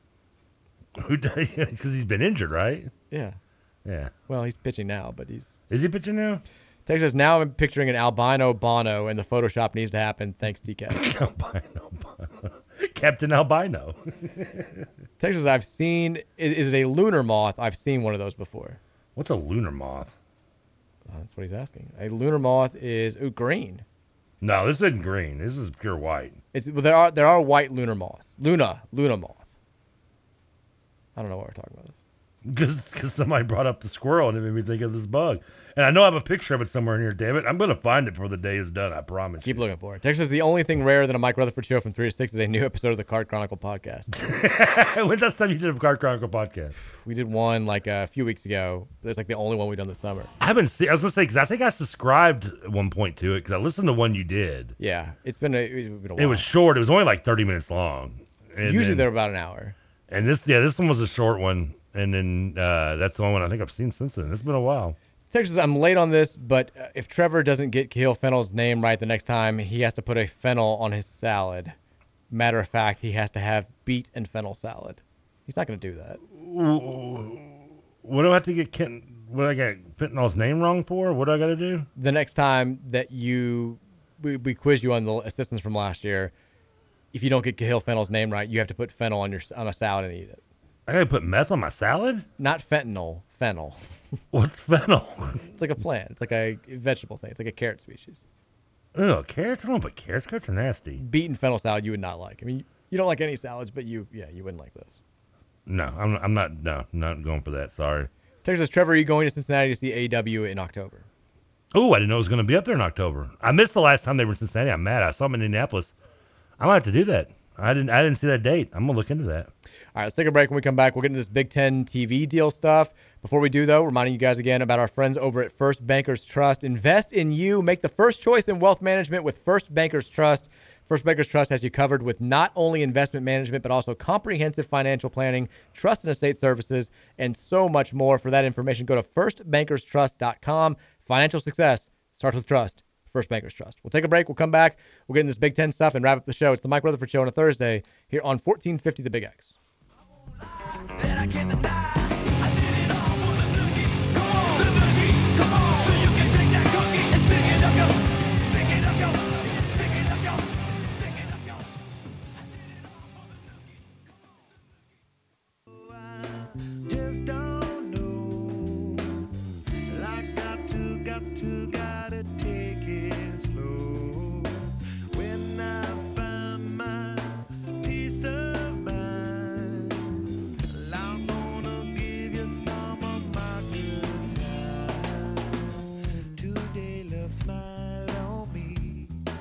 All Woodstock 99 bands today. The theme, I believe. Did you know Jamiroquai was on that? Yeah, you said it right after we played. Yeah, it. You're like, true, he was yeah. in there too. But I think you've told me that before. Like if you go it's just crazy because there's so many actually good bands they don't even talk about that documentary. They just focus on. Shouldn't be bashing because I like Red Hot Chili Peppers and as you mentioned Willie Nelson, I guess, and I have nothing against Korn. But well, my favorite, I was surprised because a big theme of that documentary, which if you're just joining us, Trevor finally watched the Woodstock 99 thing on Netflix last night. A big part of the documentary was how crazy the crowds were and like the mosh pitting and how dangerous it was. I was surprised they showed none of the DMX performance from that because that crowd is legendary where he does Rough Riders anthem. Like they're going bleeping ape. Like it is nuts. And there was no mention of him, which I thought that was one of the more memorable performances from that. They focused all on Korn and Limp Bizkit, which I guess maybe because it was later in the night. I don't know. But there were a lot of acts. Yeah, they didn't even like make the documentary that you forget performed at Woodstock 99. Also, at some point, like with all like the amateur nudity you're seeing, does it feel like you're watching like a Girls Gone Wild video? It felt like it. And then Like, it's the something like- pay-per-view version was basically Girls Gone Wild. They put that out there at one point. I remember the pay-per-view. I didn't order it, but I remember them offering it because I want to say '94 had a pay-per-view as well. And one of them was, and I talk about '94 being more successful. It was smaller. Like '94, I think had 120,000, maybe 130,000. And this one had 200,000. So I mean, it was a larger. Flashing boobs was a big deal around this period in time. Like I know, I know it still is, but it like, still is. Back in the day, like every WWF show, it was a huge deal. That was the Like, other thing. Churchill Downs for like Oaks and Derby was a big deal. Like every music show was a big deal. The Girls Gone Wild thing was a huge deal. Like it was just I think more prominent now because it was a time where there wasn't just pornography easily accessible. You didn't have the internet. Exactly. As much as you didn't have the fear of maybe being on the internet by doing it. You just had the fear of the few people around that see it. The other thing I was watching when they were trying to, I can't remember, I think it was in part 2 when they were like trying to put their finger on like who to blame for the society that is, this group. And they never once bring up the fact that this was almost like watching the Attitude Era. Like that. I thought the same thing. I mean, this is what it was. Like you watched that, and that's what we were at, kind of the Jerry Springer part of that decade that ended the 90s, that kind of died with the 90s. At Woodstock 99. I mean, it kind of moved on into the 2000s, and you have, whatever generations going on from there. But, yeah, that's the... Also, I was kind of surprised they only had one person from MTV they interviewed. Like, they had tons of clips. Ananda. But who I don't even remember her. But oh, I do. She's great. I wasn't really watching a lot of MTV at the time, so... But, I mean, I didn't know. I was curious why they only had... She was, like, the only one, I guess, that agreed to do it. I mean... Probably. Because Kurt Loder, he's even around anymore, or Carson Daly, are they even with MTV anymore? I used to get all my news from Kurt Loder back in the day. Every time he had a breaking news thing, I knew something big. That's how I learned what happened to Kurt Cobain. A lot of people got their news from Kurt Loder back in the day. Nirvana was supposed to be on that card, by the way. They canceled. They canceled. I forget reasons why, and then obviously it didn't matter because Kurt died like 3 months before the show. Yeah. But there was other, like Alice in Chains was supposed to be on there, and they canceled last minute. We're moving on. Are you ready for Big Ten football on CBS in the afternoons? Yes, please. It felt wrong though when they even the CBS official account put it out there where it was like like they had the I think SEC, even though I'm not an SEC fan, I'm not an SEC hater if you want to label me as that. 3:30 in the afternoon, CBS, that music, I'm thinking Alabama versus Florida. I'm thinking Tennessee versus Georgia. I'm thinking all those schools. Auburn versus somebody. Auburn just gets lumped in there at the end. But now we're going to have Big Ten. I can't imagine hearing that music and being like, we take you now to an overcast day in Piscataway, New Jersey for Rutgers hosting Nebraska. It's like, they're both 3-6. Like, who's going? It all seems so silly. What are you saying about Nebraska and Rutgers? I'm saying they both suck at football. But we now have an official agreement. There's a 3-network deal for the Big Ten. It's going to be with Fox, CBS, and NBC. It's going to average out to a total of $7 billion plus escalators, so more than $7 billion. The league is going to make at least $1 billion annually from this deal. $7 billion for how many years? 7. $7 billion. Okay. Billion. I know. I'm just thinking WB got more than that, which is sad. Billion. It's going to be a new realignment that could come in within the next few years, well before this new deal. This deal will end in the 2029-30 athletic calendar. So this was people have been talking about this coming for a long time. We now know that it's out there. It also makes the ACC and its deal with ESPN look even more ridiculous for them not shopping it to multiple networks and instead settling for about half as much money as they could have gotten. Yep. It's just so dumb. This now will mean that each member of the conference will make $70 million per year. It's a lot of coin, especially for a program like UCLA that we found out during all of this was hemorrhaging money. They were working at a deficit, and they were going to have to cut sports. Now they're getting at least $70 million just from this TV deal alone. The move to the Big Ten makes a little bit more sense. So that's the start of the story. The second part of the story, and this is via Pat Forty, from a Big Ten source. Oh, what's Mr. Forty have to say? Via a Big Ten source, he says, quote, "We are not done expanding." Trevor found the picture of the moth. Look at that. Tell me it's not a white moth. It looks like a white moth. It does. Right down the building. You can see the building, the brick. Could be a butterfly. No, I'm gonna text it to you. Okay, I can't see it from that far away. This is how much it's been annoying. You know when something gets stuck in my mind, I don't let it go. I know. We only have like 20 minutes left of the show. I know. Let's focus on this. Kevin Warren went on to say, we've got one more year with ESPN. They're professionals. We're professionals. We've had a close relationship with them for a long time. But I think we all knew that the Big Ten and the SEC, for that matter, weren't done expanding. But to have somebody come out and say on the record, even though it was an anonymous quote, it makes me like, we're not done with this. It's probably going to be sooner rather than later. The Big Ten maybe looks out west. Maybe they go back to the Pac-12 and they pick off Oregon and Washington. They're obviously going to try to get Notre Dame. We'll see if they get back in the fold. But I kind of feel like we're going to play this athletic season and then get ready for the onslaught of Texas and Oklahoma jumping ship and UCLA and USC jumping ship, and then the next shoe is going to drop during next offseason. There's no end in sight. And it's annoying. I'd like to get to a stable landscape, but I think we're going to live the rest of our lives without a stable landscape. The stable landscape is probably 20 teams in these max divisions. And that's it. Like, everybody else is on loose footing forever. Yeah, I mean, but now the positives, and we've talked about this in the past, where your SEC hopes are probably down the toilet because they've only got, 4 spots left, and 2 of them have got to be going to Oregon and Washington, I would think. Well, both conferences now just have 4 spots left. I thought the SEC the Big Ten had 6. They've got 4 spots left. So after taking, they only have 4 as well? They've got 16 teams right now when UCLA and USC join. I was thinking, okay, for 12, 14. You got 4 schools, 4 slots available in both conferences. I thought the Big Ten only had 12 teams originally, though. They have 14 right now. They're adding 2. Oh, crap! I can't. All good. I can't keep count with some of this Nobody stuff. can. I mean, so you've only got 4 spots available in both of them. I mean, 8 total. 8 life rafts. I think we've brought this question up before, but you know what? It's not going to be the last time we bring it up as well, because this is going to come up again, probably a year from now or 2 years from now, if we're still on the radio, we're doing podcasts, who knows what, if I haven't been arrested yet. Is that, like, if you're Louisville, is it worth trying to get into one of the last 2 spots of these 2 conferences, or take the chance at being whatever the ACC and Big 12 and Pac-12 end up becoming, which is, a hodgepodge of island of misfit schools?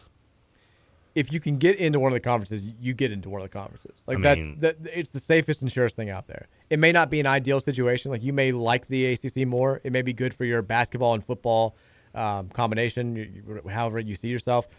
But I think no matter what, the only sure thing in college sports right now is that the Big Ten and the SEC are going to be in more of an enviable spot than everybody else for the foreseeable future. So if you get a spot in one of those leagues, you have to take it. I think it's a no-brainer. It might suck for the fans, but the fans, guess what? We don't really matter in all this. If you're a school that has a shot to jump ship, you jump ship. Big Ten probably, obviously, the most logical. I don't think so. I think the SEC has a chance? I don't think we have a shot at either one, but I think if one picked us up, it'd be the SEC. Really? Because the Big Ten, they still hold firm to the whole, academic thing. Like, they want schools that fit. Well, screws North Carolina. Well, not really. Oh, that's right. They don't have real academic. They've got the paper grades. That's right. Which is all. Big Ten's all about perception over results, right? That's true. They haven't won a national title in basketball in 22 years, but they still claim that they're one of the best. North Carolina's as good academic school as I am, as good at exercise. But they'll go after Notre Dame because they fit the academic profile. I think they'll go after Stanford when all's said and done because they fit in the Big Ten mindset. And then they'll try to get Oregon and Washington too, which the SEC is probably going to go after them as well if they want to have their own West Coast footprint. Yeah, I think they should, they would, and they will get them. If I'm Oregon and Washington, I would go to the SEC. But the SEC, it's the academic thing. Fit matters less to them. It's about who can bring them the best dollars. I think they will go after. Carolina makes sense. Florida State makes sense. Clemson makes sense. Miami, to a lesser extent, makes sense. I think those will be, all of those schools feel like they're ahead of Louisville in the pecking order. So I can't imagine that we get one of those 8 spots. We have to hope that the ACC, or whatever the ACC becomes, remains a competitive third-best conference. I think that's what you have to hope for. In basketball, you can still be fine. The schools that will be left over. Basketball is irrelevant in this whole. It's moot in this It's irrelevant for the conversation, but for our purposes, it's not. Well, yeah. We care about basketball. We want the conference to be as strong as it possibly can. It's going to be a good basketball league in men's and women's basketball, regardless of who leaves and regardless of who they bring in. Football, it's probably a different story. You can be the third best, and you can still have, if the playoff expands to 12 or 16 teams, you'll have a couple of seats at the table. You'll still have a chance where if you play well enough, you're going to get a shot in that college football playoff. You may not get the seed that you think you deserve, but you're going to be in there. You're going to have a chance to play for a national title. I think we've got still a few years until we get to 20 in both of them. I think because we've seen slow gaps between movements. But I mean, how long was it before we saw we had several years before, I guess, the Texas and Oklahoma came out of nowhere. Yes. And then, I mean, right away, I mean, that's been now, a year now removed, and we get USC and UCLA about almost a year to the day, I think, or near close to the day announced. So, I mean, I think we got another year or two before we probably see them up to 20. I mean, like we mentioned, you'll see Washington and Oregon probably go SEC or one of the two. I still think SEC. I think you'll both see them get up to 18 within the next year or two, and then you'll see a pause. And in that pause, we're talking about this recruiting class for 23 for the Louisville football team being one to maybe save Satterfield's life. It could be one to lead us into the better choice of where we end up. I mean, this next year and next couple years for Louisville football, I mean, not only is it just important for us as a program to improve or to keep Satterfield his job, it is also to showcase that we can and are worthy of getting the offer to one of the big boys, and we're not, just in the corner, sipping punch and hoping that, kind of like Charlie Strong. Yeah, like me at every dance in middle school. I mean, is that how you did middle school dances? Sit in the corner and just drink punch. Drink punch. Oh no, I was all you know me. I just say I can see you being on the dance. I went on the floor dancing with her whether she liked it or not. Like I probably got dirty looks and like okay, and walk away, but I got to give two bleeps. I'm out there, baby. The Trevor Kelsey mentality. Yeah. I'm like your boy trying to get Penny in Big Bag. Just wear her down. Eventually, 3 years later, she'll be mine. I just saw Bronny James is now being pursued by Penny Hardaway. Who, Bronny? Bronny. Bronny's coming to Louisville. You didn't know that? They had odds. I got an email today. It was odds on because now LeBron has the new deal with the Lakers. I saw. Was it $100 million for like 2 years or something? Yeah, it's up there. Yeah. But I saw that they have odds on Bronny and LeBron playing together in the NBA, and they have odds on Bronny's college. Louisville was not listed in the odds. Well, it's because UCLA is the 1-1 favorite. He's got to play 1 year in college still, right? Yes, or 1 year with like G League or something after high school. UCLA is the 1-1 favorite. Oregon's the second choice. North Carolina is 4-1. USC is 6-1. Michigan State is 7.5-1. Duke is 8-1, which surprises me because I thought he would go to Duke. Kentucky's 10-1. Kansas 12-1. Ohio State 14-1. Michigan 18-1. Louisville should be on that list. Bronny DeVille, make it happen. Make it happen. I've got this list for you. Where's Akron at? Akron not on the list. Didn't make the list. Zips. Memphis not on the list either, but apparently Penny Hardaway's been in contact with Bronny James. If he's there still. Yeah, list for me? I got a list for you. All right, who's this? Lists always make you mad. Normally, yes. This one will. This may be more of a list where you and I haven't heard of most of the choices. Okay. Esquire came out with the 25 best shows of 2022 so far. We did this in 2021, and we only knew like three of them. We knew like 3 of the shows. Yes, we did this last year and didn't know any of them. I know that we know the first one. Okay, Stranger Things? Number 25 is Ozark. Oh, Ozark, I know. Didn't We've like seen the that. ending as much, but yeah. Didn't like the ending as much, but it's on the list. It's the 25th best show. It's hard to land a good ending, though. It always is. 24, Mary watches. I did not. Pam and Tommy, the Hulu series about. I've wanted to watch it. She said it was very good. I wanted to wait for it to get finished. Now that's the. Is that the Seth Rogen version, the Hulu one? Not Seth Rogen. Because didn't Seth Rogen do one also? Like he produced Tommy and. Not. I have no idea. I know he's not in this one. That's all I know. Okay. This is not the documentary, but a dramatic. It's a series. Yeah. Okay, yeah. Drama. I think he's involved in that, but I could be wrong. Okay. Yeah, I haven't seen that. I kind of want to watch it. Did Mary like it? She liked it a lot. She's all into it. She watched it during her maternity leave. I might have to watch that. Number 23, 1883 is a show I still don't know that much about besides Sam Elliott being in it, but it's been recommended to us a couple of times on the text line. Never, don't ring a bell at all. Number 22, I've never heard of the show. As We See It, Prime Video. No idea. Never heard of it.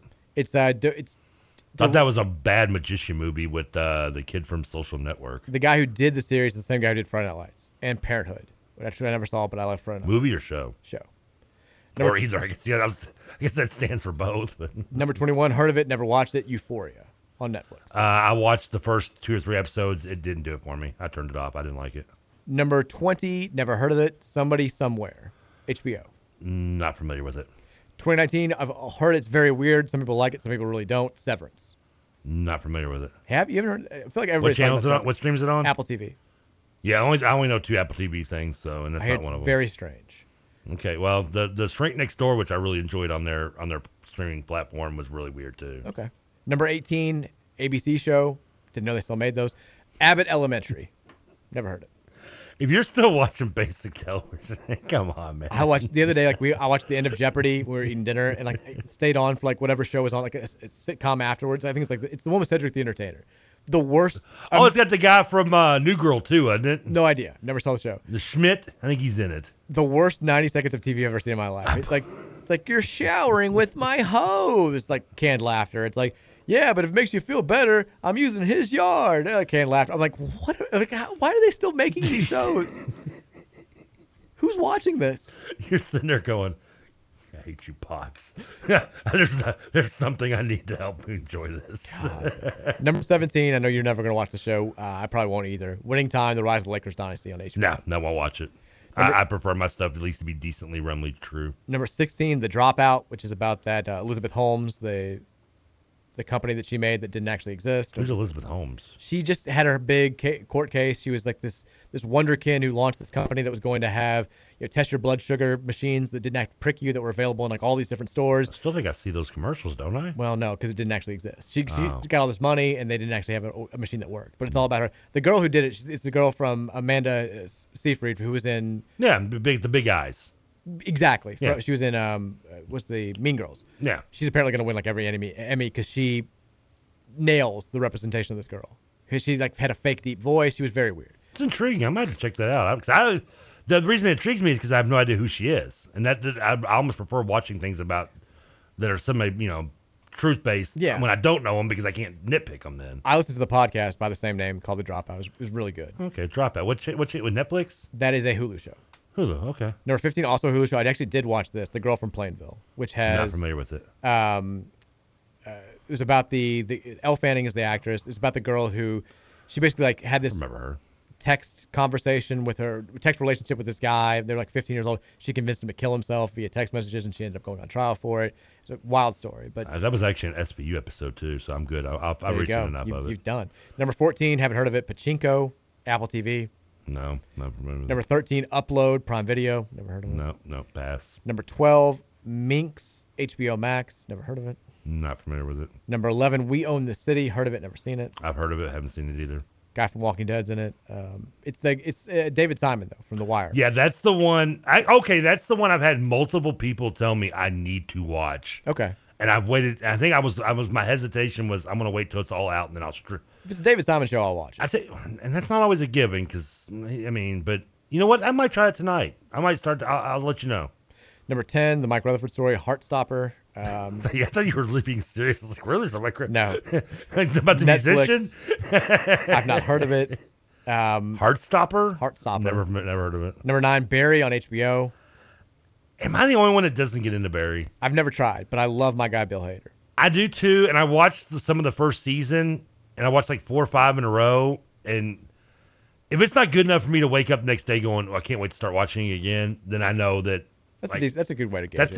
That's how I know the show. And I woke up the next day going, I'll maybe watch it later. I never went back to it. Therefore, I'm not hating on it. I'm just saying it didn't grab me. Number 8, Under the Banner of Heaven from FX. Wow, there's not familiar. Okay, never heard of it. Number 7, Bridgerton. Mary likes it. Never heard of it. It's the first season apparently was the one she didn't like because they didn't have the hot guy in the second season, but whatever. Oh, okay. It's on Netflix. Number 6, Star Trek: Strange New Worlds. I didn't know there was. Paramount Plus. Didn't know it existed. No, I didn't know it was out there either. Great reviews. That was number what? 6. Never. Do I have Paramount? Yeah, I have Paramount. I don't have. I have Peacock. I don't have. Which one's Yellowstone on? Paramount. No, that's on Peacock, I thought. I think it's on Paramount. Oh, I got one of them. There you go. Number 5, The Rings of Power on Prime. Also never heard of it. Lord of the Rings thing. Yeah, I'll pass, thanks. Number 4, a cartoon, Star Trek Lower Decks. Who knew there were all these Star Treks out there? Oh, man. I mean, it's on Paramount Plus as well. Did they feel they've milked the Star Wars cow to the death, and now they're going over to Star Trek? Not that hasn't been milked to death to begin with. Say, yeah. I mean, is there really anything left in those udders? Number 3, again, the show. I love the movie and never watched the show. Everybody recommends it to me. What We Do in the Shadows. Is that on FX? That show's not even new though. This is it's 4th season. Has it been around that long? Yeah. Okay. People love it. I love the movie. I'm sure I would love the show. I just haven't gotten around to curious watching about the movie because the guy that the movie's hilarious. Because it's a Jojo Rabbit guy, and I love Jojo Rabbit, but Then again, I've also seen that guy do those Thor movies, and those are awful. I've never seen them either. So, number 2, Never Have I Ever on Netflix. All I know about is that Mindy Kaling does it. I've never seen it. I didn't know if you were saying the name of the show or your just recommendation of it. No, it's Never Have I Ever. So I was like, wait a second, what are you talking about? I'm getting confused here. And according to Esquire, the number 1 show of the year, we have gotten, every time we ask for like recommendations, people do recommend this Is one. it Yellowstone? No, The Bear on FX. When have we gotten, what? Huh? People have told me I'd like the show. I haven't watched it. People seem to really like it. I don't get how so many shows I've never heard of, and there's shows I have heard of that are currently out and I know are popular. Like what? Like where's Stranger Things at? Not on the list. Didn't make the list. How is the show that like destroyed like streaming records not, according to Esquire, top 25 show of the year? I guess Esquire didn't like the season. I agree with you. I liked the season. I thought the season was solid. For the most part. Yeah. What is our description here? Is it ratings? Is it just their personal opinion? I think it's their personal opinion. Okay. Well, their personal opinion might be a little pretentious. I mean, yeah. Put Stranger Things on the list. I mean, do they call their doorman Samuel? I mean, the paper mache hats. The comments are just all these people like arguing about shows that I have never heard of that should be on the list. Like nobody's vouching for Stranger Things. It's like, it's like the most. I mean, I'm not saying it deserves to be number where's 1. Moon Knight? Like, what is Moon Knight? Moon Knight. Get out of my face. Like, how is Yellowstone on there? That show's popular as hell. Was the new season from this year? I mean, where's Ted Lasso at? Isn't that show like number 1 on Apple? But I think that came out in 2021, didn't it? The new season. Well, I couldn't tell you. I streamed them both at the same time. And the newest season should be coming out soon, shouldn't it? Ted Lasso season 3 came out. Well, that was season 2. I take it back. Season 3 has not been released yet. So yeah, season 2 wasn't from this year. So okay. It was actually out in 2021. So that doesn't make But sense. isn't this? I feel like this category should be like from July to July though, wouldn't it, or some August? No, to August? it's the best shows of 2022. So just so far is what it says. Okay. Yeah. I mean. So Stranger Things was released in 2022, right? Oh yeah. There's been Cobra Kai season 4 was not either. That was like December though, so I wouldn't give it that. Was the first part of Stranger Things out in this year though, or was it late 2021? No, it just came out in 2022. It hasn't been that long ago. I thought that was right. Yeah, we just waited a month in July. It came out in like June. My mind's mush. I can't remember anything. It came out in June or July. I forget. It was one of the two. Yeah. I mean, we've had it out since then. I mean, Ozark. I'm curious whether that was even 2022 though. That was. I remember. Was that the early part of the year? Yeah. Okay. I forget. I mean, there's got to been others. Yeah. That list is. Yeah. I'm a little. By the way, did you bet on the bets last night? I told you to. I didn't because I didn't go. I bet them on the night. 2 days ago. Yeah. I did. I won. They won 11-3. Yeah. Our guy Randy wins. It's always nice that when I bet on the bats and I win, so I don't go to work and work the game and feel like I lost money. You made money. I'm actually made because when I bet the bats and they lose the game, I lose the bet. That means I'm basically paying to work. I'm paying to work because I lose more money. I don't make as much working at the end. Speaking of the bats, they're on the way next. 6:05 coverage is starting right here on 1450 The Big X. First pitch at 6:35. The bats look for 3 in a row. Oh, they're getting it. Omaha Storm Chasers. We will see you guys tomorrow at Friday, 3 o'clock. Everybody have a fantastic Thursday night. Go Bats. Beat USC. It's bitter, baby, and it's very sweet. Holy roller coaster, but I'm on my feet. Take me to the river, let me on your show. Well, I'll be coming back, baby, I'll be coming back for more. Do-do-do-do-dingle, sing it, don't bongo, ding, but I'm a someone, I'm a Congo, ding. Like an apple, but I went out and never simple pleasures, I'm much better by